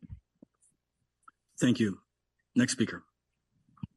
My name is Lewis. I'm a factory farm investigator and a Berkeley resident. I've been in dozens of factory farms all over the country. And my friend Wayne right now is in jail in Sonoma County for investigating factory farms and for rescuing animals from factory farms. And I would urge everyone here, if you don't think this is an important issue, open invitation. I will take you inside of a CAFO. Within an hour of here, I'll show you what it's like inside. I know how to get in. I've been inside dozens. And you can see for yourself that it's a very important issue for the animals that are suffering inside. It's extremely urgent, and you have an immense amount of power right now to make a difference. Hi, my name is Kathy, and I just want to urge you to put this back on the action items and to pass it tonight. Thank you. Hey y'all, I'm Robbie Cortez. I work here in Berkeley. And please put it back on the action items. Ban factory farms. The horses are dying. Save a horse. Ride a cowboy.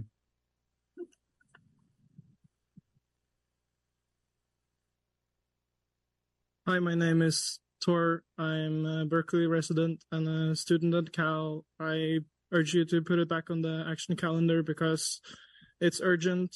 Animals are currently suffering at Golden Gate Fields stables, and people are also suffering with addiction from this horrific place. So please put it back on the action calendar. Thank you. Next speaker, please. My name is Conrad De Jesus, and I urge the council here to look at the vote and please pass it. Thank you very much. Hi, my name is Katya. I live in Berkeley. I support banning CAFOs in Berkeley, and I ask that you please take it off consent and move it to the action calendar. Thank you. Thank you. Next speaker, please. Hi, my name is Diana, and I've lived in Berkeley since the 70s, early 72. And I really urge you to save some horses' lives by passing this ordinance tonight. Thank you. Next comment, please. Hi, my name is Nick. I'm a Berkeley resident. I ask that you please move this to action tonight. And Golden Gate Field stands in stark contrast to Berkeley's values, and it's a stand on Berkeley's existence, and you can change that right now. Thank you. Thank you. Next speaker. Hello, my name is Taylor, and I ask that you pass this ordinance tonight. Thank you. Next speaker, please. Hi, my name is Antonella Rosales. I was born in Berkeley. I support adopting this measure directly tonight. Not only would passing this ordinance set a precedent, but it would prevent more horses from being killed at Golden Gate Fields. We have already collected over 17,000 signatures for a factory farm ban in Sonoma County. You all have the ability to set this precedent tonight, so please move this from consent to action calendar and adopt it today. Thank you. Hello, my name is Alana Duhan. I'm a third-year Berkeley resident and in Susan Wengraff's district, and I urge you to please take this off the, please pass the resolution tonight. Thank you. Thank you. Next speaker. Hi, my name is Tyler Livingston. I ask you to return the issue back to the action calendar for a vote to prevent more deaths, protect our community, and save everyone resources. Thank you.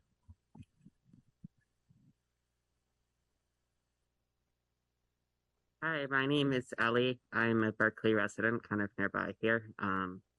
I would also urge you to add the this back to the action items and pass it. In like activism and politics and culture, things move pretty fast, and a year can make a big difference. Berkeley is the center of progressive activism, and I think if we pass this, it can make a big difference in moving things forward. I also completely separately, but well, not really, but separately would like to also echo some other voices asking to take some kind of action regarding the ongoing ethnic cleansing in Gaza, which is happening at the complicity of the United States. Thank you.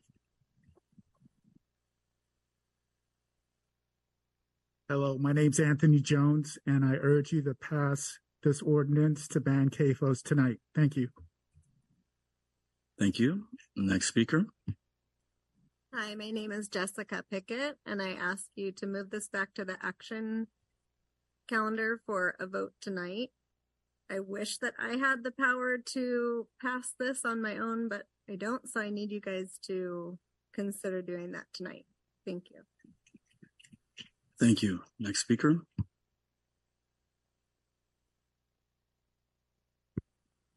Hi, my name is Michaela, and I urge you to pass the factory farm ban tonight. Thank you. Next speaker. Related to Golden Gate Fields, as we go into community agency funding allocations, I hope the council will look towards CBOs that will serve the displaced workers and their families and providing services and job retraining. Also, that Golden Gate Fields is fully explored in terms of a possible purchase or collaboration to address homeless housing needed and creative solutions with shelters. Thank you. Comment about that. First of all, animal farming is horrible. The conditions, but scientifically speaking, hundreds of millions of tons of methane gas are produced by farm animals. And you know, methane gas, which is CH4, is 90 times as effective in global warming than carbon dioxide. Take that in consideration because that will affect all of us. We're killing ourselves by global warming, by CO2, and worse, methane gas. Thank you very much. Thank you. Any other speakers? Mr. Clerk, are we going to take the people online or no? Yep. Okay. This might get hairy. First speaker is Kit Saganor. Thank you very much for taking my call. This is Kit Saganor. I live in Vice Mayor Bartlett's district. I was looking through the information on the CAPO, and what I didn't see was exactly what it covers. For instance, it's definitely aimed at large operations, but it can cover very small farming operations as well, depending on various things, and it's not that clear on what it depends on. So a question I had is whether a little farm in Tilden Park could be considered a feeding of animal husbandry, and it would be perhaps also something that would be closed possibly in the future as a result of this. I don't think that's the intent, but I would like to see that was clearer in the information before voting on it. Thank you so much. Thank you. Mr. Clerk. Okay. Next is Jeff Baker. Hi, this is Jeff Baker. I'd like to speak on item number 4, which is the apparatus for the fire department. I think you should consider moving it to the action calendar, and there's a few reasons for that.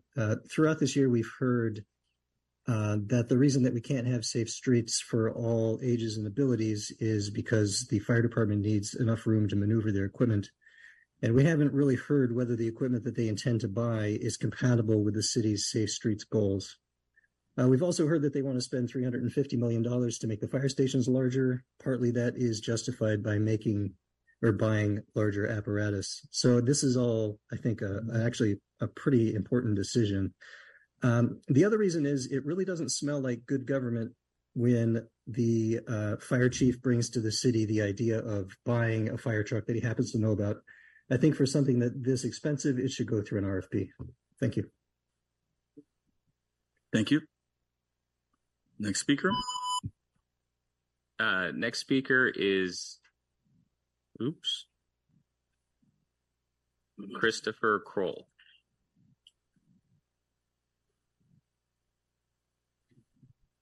Thank you, council members. I want to speak on the CAFO issue, and I just want to say that Berkeley has a very shameful history here that has been, Golden Gate Fields has been open and horses have been dying there for approximately 80 years. And this has largely been either in the city of Albany at the track, or it's been in the stables, which is on the city of Berkeley property. I'd like to acknowledge Compassionate Bay and Direct Action Everywhere for taking this action. Something needs to be done to address this ongoing abuse and carnage and death of horses at Golden Gate Fields. 7 horses have died just since mid-September, 15 since January. And there are rumors that Golden Gate Fields does not intend actually to leave, and they are looking for a way to figure out how to stay. So it's really important that you take action as soon as possible. And if you can move this back onto the action calendar and take action tonight, that would be a very strong message that the city of Berkeley does not tolerate this kind of abuse on the territory of the city of Berkeley any longer. Thank you. Thank you. Next caller. Tony. Good evening. It's Tony Mester. I'd like to speak to something that Council Member Harrison mentioned in passing, which is potential collapse of I-80 if the tide tubes are not fixed. It's very important to allocate this money so we can get matching funds from federal highway funds. Why do we face a possible collapse of I-80? Not if, but when. And that's because when the tide tubes were cleaned, the engineers discovered that the central tide tubes, which are now 90 years old, when the highway was 2 or 4 lanes, are made of clay. And as the highway was expanded with lanes, Caltrans added concrete, but the central part of the tide tubes are clay.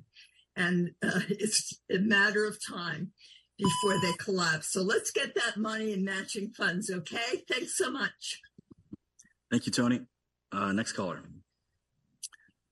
Mackay Freeman.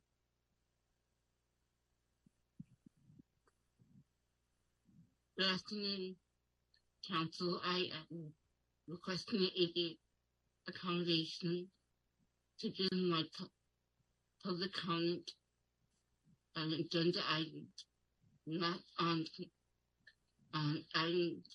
the agenda.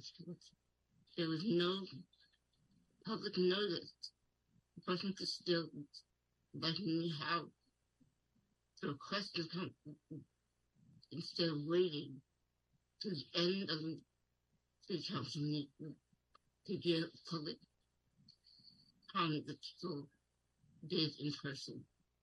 Not having idiot disclaimers discourages like me who need hybrid participation for COVID, and because we have physical disabled conditions, which the ADA provides us. So I'm going to ask the attorney if I can have an ADA comment to give my comment instead of waiting out like everyone did for in front of me. We're able to get another right to have a response.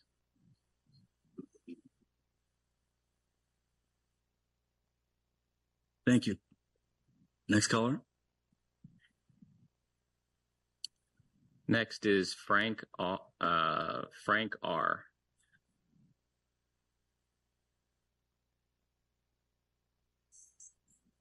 Thank you. This is Frank Rothschild. I'm the director of the Center for Contemporary Equine Studies in Woodside.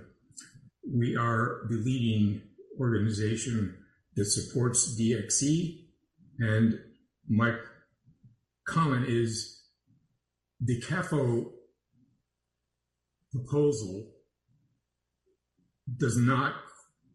cannot support the 1,100 estimated horses that would need to be rescued or the sanctuary of those horses. So they will be, as a standard operating procedure for what I know as a fact is the denouement of horses that cannot compete profitably. They will be ultimately slaughtered, at least a significant number of them, and there is no provision in the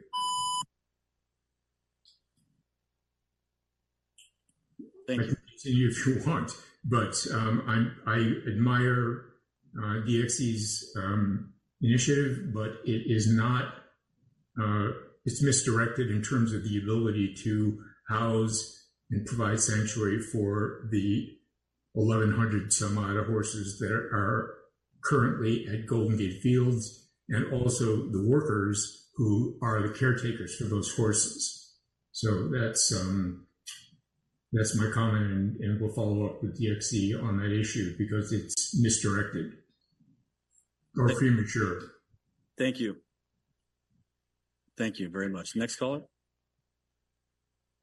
Next is Aaron Dean. Hi, good evening, Council. I'm here to speak on item 16, and I want to thank my council member, Kate Harrison, for this timely item, and also for council members Kaplan and Wingraf for signing on. This is the Tide Tubes at Aquatic Park and supporting the grant application. I am the vice chair of the Park, Rec, and Waterfront Commission, but I'm speaking as an individual. And I can just tell you this is a great importance to the community. When there was the atmospheric river recently and there was a major die-off, the commission received an outpouring of letters and public comment asking for improvements to be made at the park.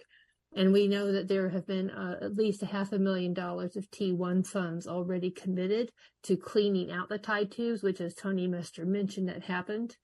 And now during the clean out, they found that the tubes are made of clay and they are at deep risk of collapsing, which would cause an environmental disaster. Basically, Aquatic Park would become like a big tub where the water would not flow in and out, and it could take years to fix. So please do support this referral, and I thank you very much. Thank you. Next caller. Next is Paul Picklesheimer. Hi, thank you. My name is Paul Dorman Picklesheimer. I'm a Berkeley resident since 2016. And I'd like to thank everyone for their time tonight. And I'd like to thank the council who thanked the people who gathered all those signatures for the CAFO ban. I'm one of them. I got just 100, not too many, but I was honored to take part in that historic process. And I'm glad we have the process available to us, because if the council's ever being incredibly unreasonable or something, then we have the ballot measure process to bring the issue up ourselves and handle it as a community. And this is not a case of that, in my opinion.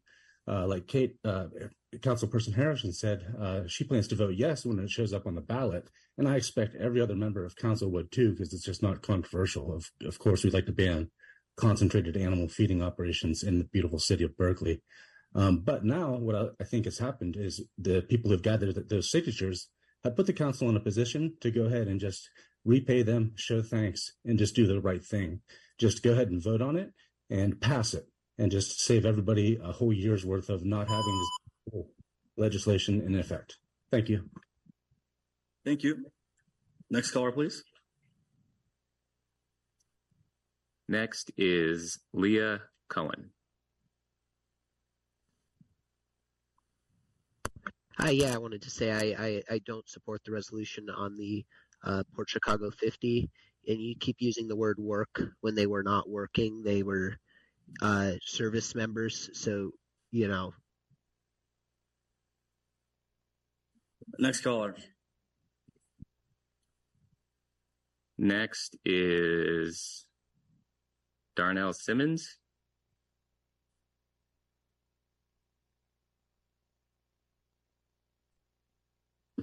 Hello? Hello? Yes. Yeah, hello. Yeah, I want to talk real quick. That last nigga, hey, that Rothschild, yeah, I was wondering if I could get a record contract with that dude. Okay, no more calls.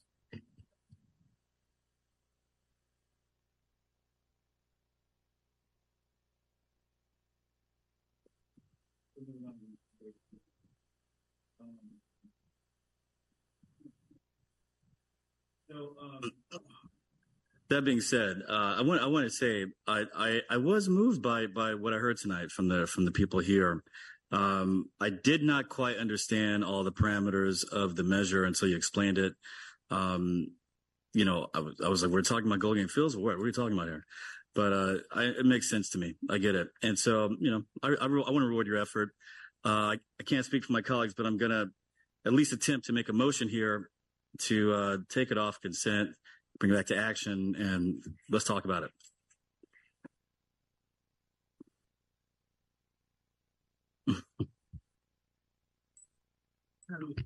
I will do that as well, but I'm number 2 in the queue. I didn't know if someone was ahead of me. Sorry. Councilor Hahn, I think you're. I had spoken previously. Sorry, that was left I over. think you can speak. Okay. Yeah, I'd like to do that as well, just for purpose of discussion. I will tell you my main concern is at this moment is just centered on the legality of the measure, how it's written. We don't have an independent legal analysis of the measure. And normally for something that we would vote on, we would have that, and we don't have that before us. So it's kind of put me in a really difficult position. I'm not sure what to do about that. So I just want to be honest with you. That's where my dilemma is.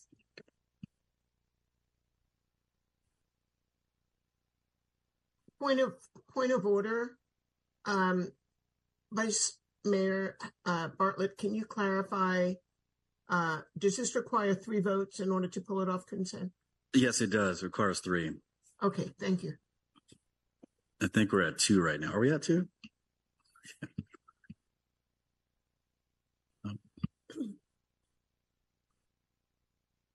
Okay. All right. With that, I guess we can move to approve the consent calendar as is. Motion to approve as amended Second. the consent calendar with the addition of the mayor's urgency item. Okay. And the original action of the initiative petition to stay on consent to place it on the ballot. Just to be clear, on the consent calendar, Councilmember Kesarwani, Yes. Kaplan, Yes. Bartlett, Yes. Harrison, Yes. Hahn, Yes. Wengraf, Yes. Robinson, Yes. Humbert, Yes. and the mayor is absent. The motion carries. Okay. The consent calendar is approved with the changes. We should take a 10-minute break? captioner break. Okay, let's take a break. 10 minutes.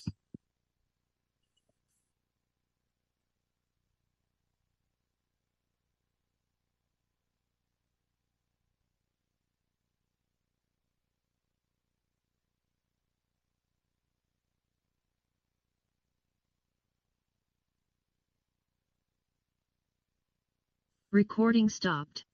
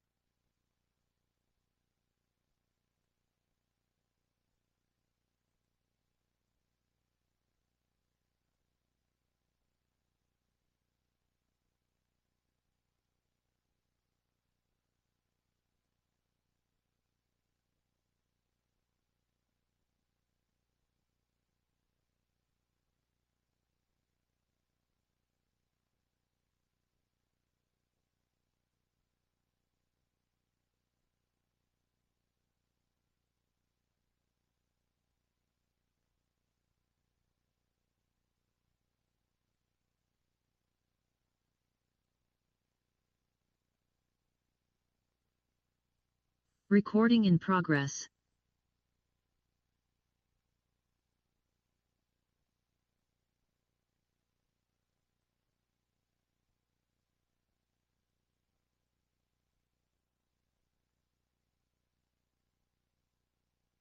Sorry, what? No. Just we can proceed to the action calendar. That sounds good. Okay. We have returned. Next up, our one remaining item on the action calendar. This is the report on ALPR technology, and who's going to present this? Thank you, Vice Mayor. Chief Lewis is here this evening to answer questions that you may have. Thank you. So I believe Councilman Harrison had some issues, yeah? Yeah. I kind of make the same comments every time about this report, and I wish I didn't have to, but I'm going to make the same ones again. I do appreciate the fact we adopted these new policies for ALPRs and the shortened retention period, and the policies are much better than they were in the past. But I have to say we're still not getting the reports that I expect to see based on the surveillance ordinance, which asks the question that we evaluate the cost and benefit of surveillance technologies. And those costs and benefits are not just financial, they're also costs to civil liberties, et cetera. So now that we have the ALPRs for parking, and they clearly include pursuing silver and amber and blue alerts and dealing with stolen vehicles, and they also deal with retroactive querying of criminal investigations. I feel like to say in the report, as this report does, that because they aren't used only for timed parking enforcement, they can't assess the cost. Well, the cost of these ALPRs is actually the difference between what it used to cost us to give these tickets before we had ALPRs and what it costs us to give these tickets now that we have ALPRs. So that leads me to the questions, because a lot of the logic of using ALPRs was not just fighting crime or these silver alerts, et cetera. It was efficiency. So one of the bases of the surveillance ordinance is to ask, is this making us more efficient? We have 22 parking control officers. Is that more or less than before we had the technology? Are we being more efficient by using these cameras? Are we catching more parking scofflaws, to use a terrible term? In terms of non-financial costs, what effect, if any, has there been on privacy rights? There's no reflection on that in this report at all. Have there been complaints? That's something that's specifically called out in the surveillance ordinance that has to be addressed. Complaints from residents about misidentified vehicles, for example, or that complaints that may not have been conducted in terms of properly not taking pictures of children getting out of cars, that kind of thing. Did we share this data with any other law enforcement agencies or third parties? You're required under the surveillance ordinance to tell us that, and you don't. And you're also required to tell us the geographic deployment of ALPRs for parking enforcement. Are there certain areas of the city receiving more parking enforcement than others? So I really want to just encourage you, and I don't think you need to answer this now, that the next time we get this report, it's not just we have this many hits. That doesn't answer the question, what are the economic and non-economic costs and benefits of the technology? I actually believe there is an economic benefit. I just would like to see that spelled out.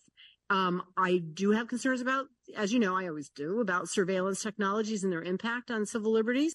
I'd like to know what complaints we've received, and whether we've had any court cases that evolve out of this technology. Is there anything we should be doing differently in terms of protecting privacy? That's kind of the purpose of this report. How is it going with this technology? Not, I did this many hits. So I don't know if you have any comments on that, Chief, but I'd really like to see this part beefed up. I really appreciate the other sections were great. We had a good report on the use of the drone, and that you used a warrant in that case. And I thought that was a very helpful report. Some of the other technologies were spelled out well, but this one with the ALPRs, I just don't feel like I'm getting enough information to evaluate them. Yeah. Good evening, first of all, Council. Thank you, Councilmember Harrison, for again very thoughtfully looking at the surveillance ordinance items. I know 2 years ago when we brought this report to Council, you had a lot of great feedback on making sure we hit the various categories that are specifically called out in the ordinance and make sure that we articulated those things well. And so I would be more than happy to meet with you before we report the next report and talk a little bit more about the ways we might get at this kind of analysis that you're talking about as far as evaluating costs and benefits of the technology. I think you're absolutely right. There's costs that are not dollars and cents. And, we would probably have to look at some kind of maybe formal assessment, and the cost of that assessment and what exactly we could glean from that information and what our goals were. It's certainly something we can explore to do, a kind of a formal process to look at the efficiencies that we've developed. There's a number of different factors that feed into, personnel numbers, you named one, but also coverage areas and the current staffing levels and how we're tasking people out to do different responsibilities that will come into play. So having a formal way to look at it will be extremely valuable.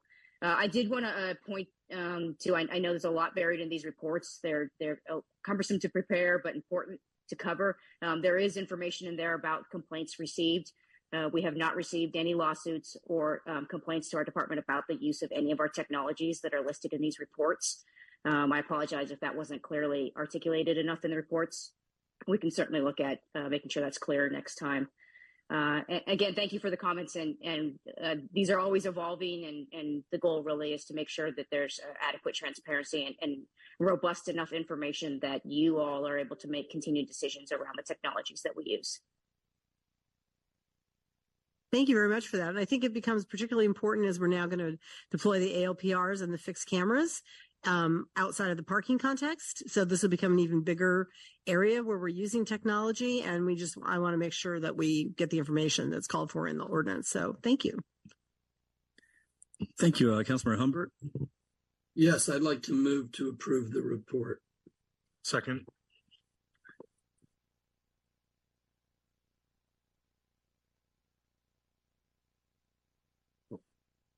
Councilmember Hahn? Yeah, I think we don't approve it, we accept it, I think. Would you accept a friendly amendment to accept the report? I sure would. Yes. Thank you. Thank you. And has it been seconded? Yes. And who is the seconder? Would you Yes. accept that? Yes, I accept. Thank you.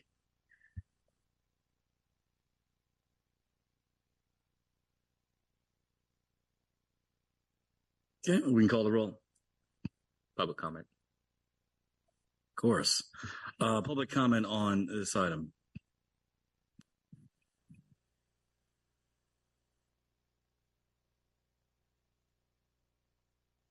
Hi again. I'm always careful in following through on something like this and look down the road to see the potential of what could happen, such as the technology developed such that some of these,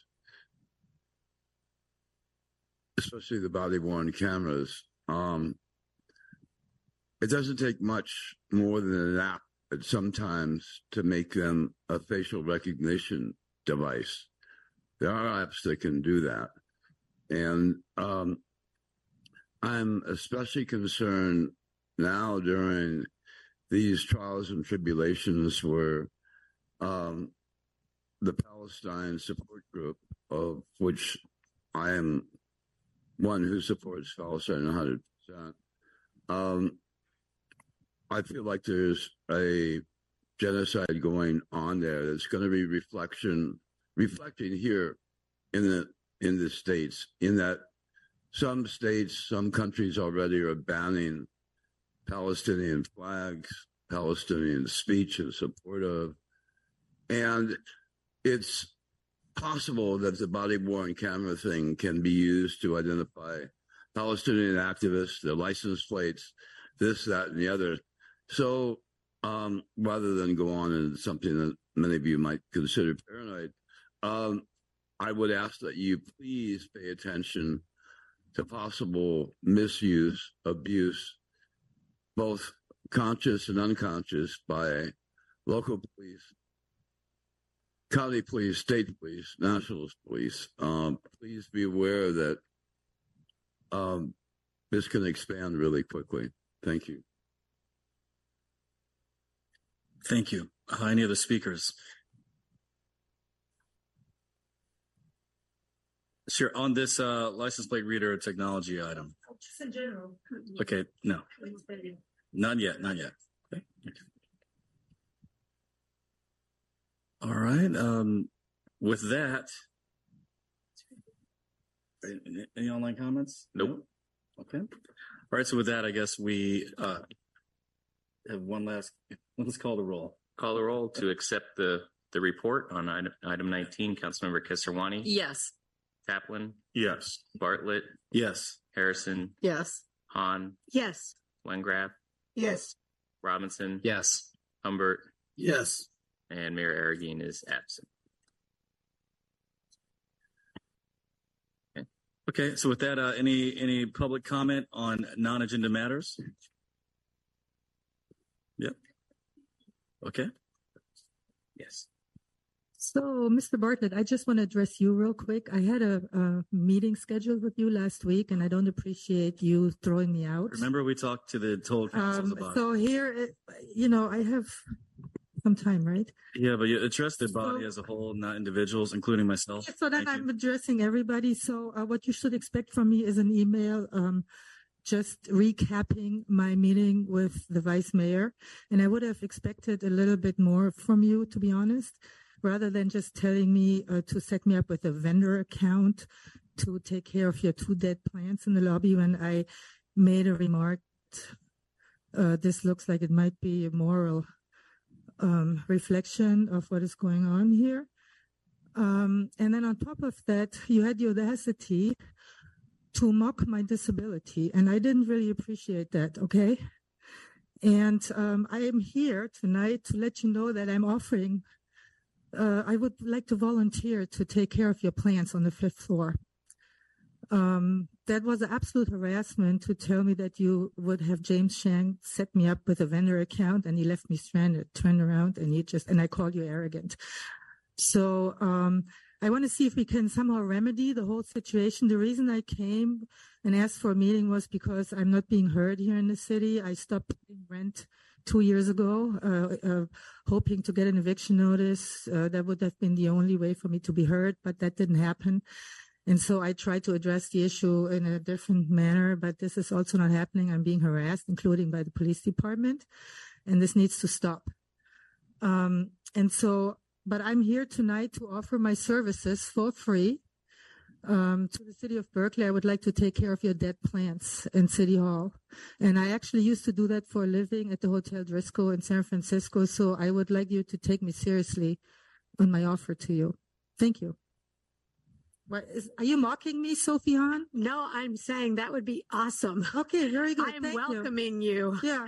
I'm thanking you. And I think, Mr. Bartlett, I cannot. You need to step it down a notch. Okay. Seriously. Thank you. Yeah.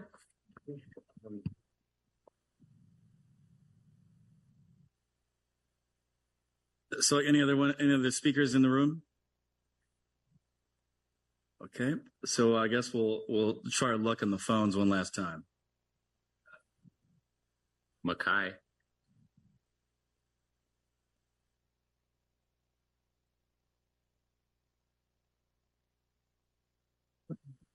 Thank you. I want to state a comment in the Friends Landline in support of the Center for Independent Living.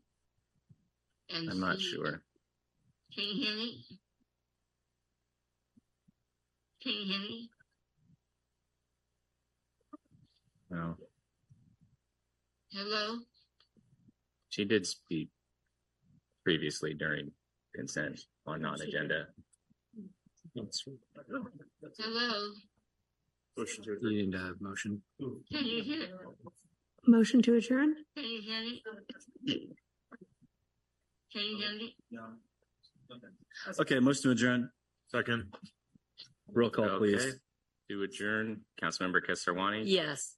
Kaplan. Yes. Bartlett. Yes. Harrison. Yes. Hahn. Yes. Wengraf. Yes. No. Is Councilmember Wengraf. Yes. Councilmember Robinson. Yes. Humbert. Yes. Well deserved rest. Mayor Arreguín is absent. We are adjourned.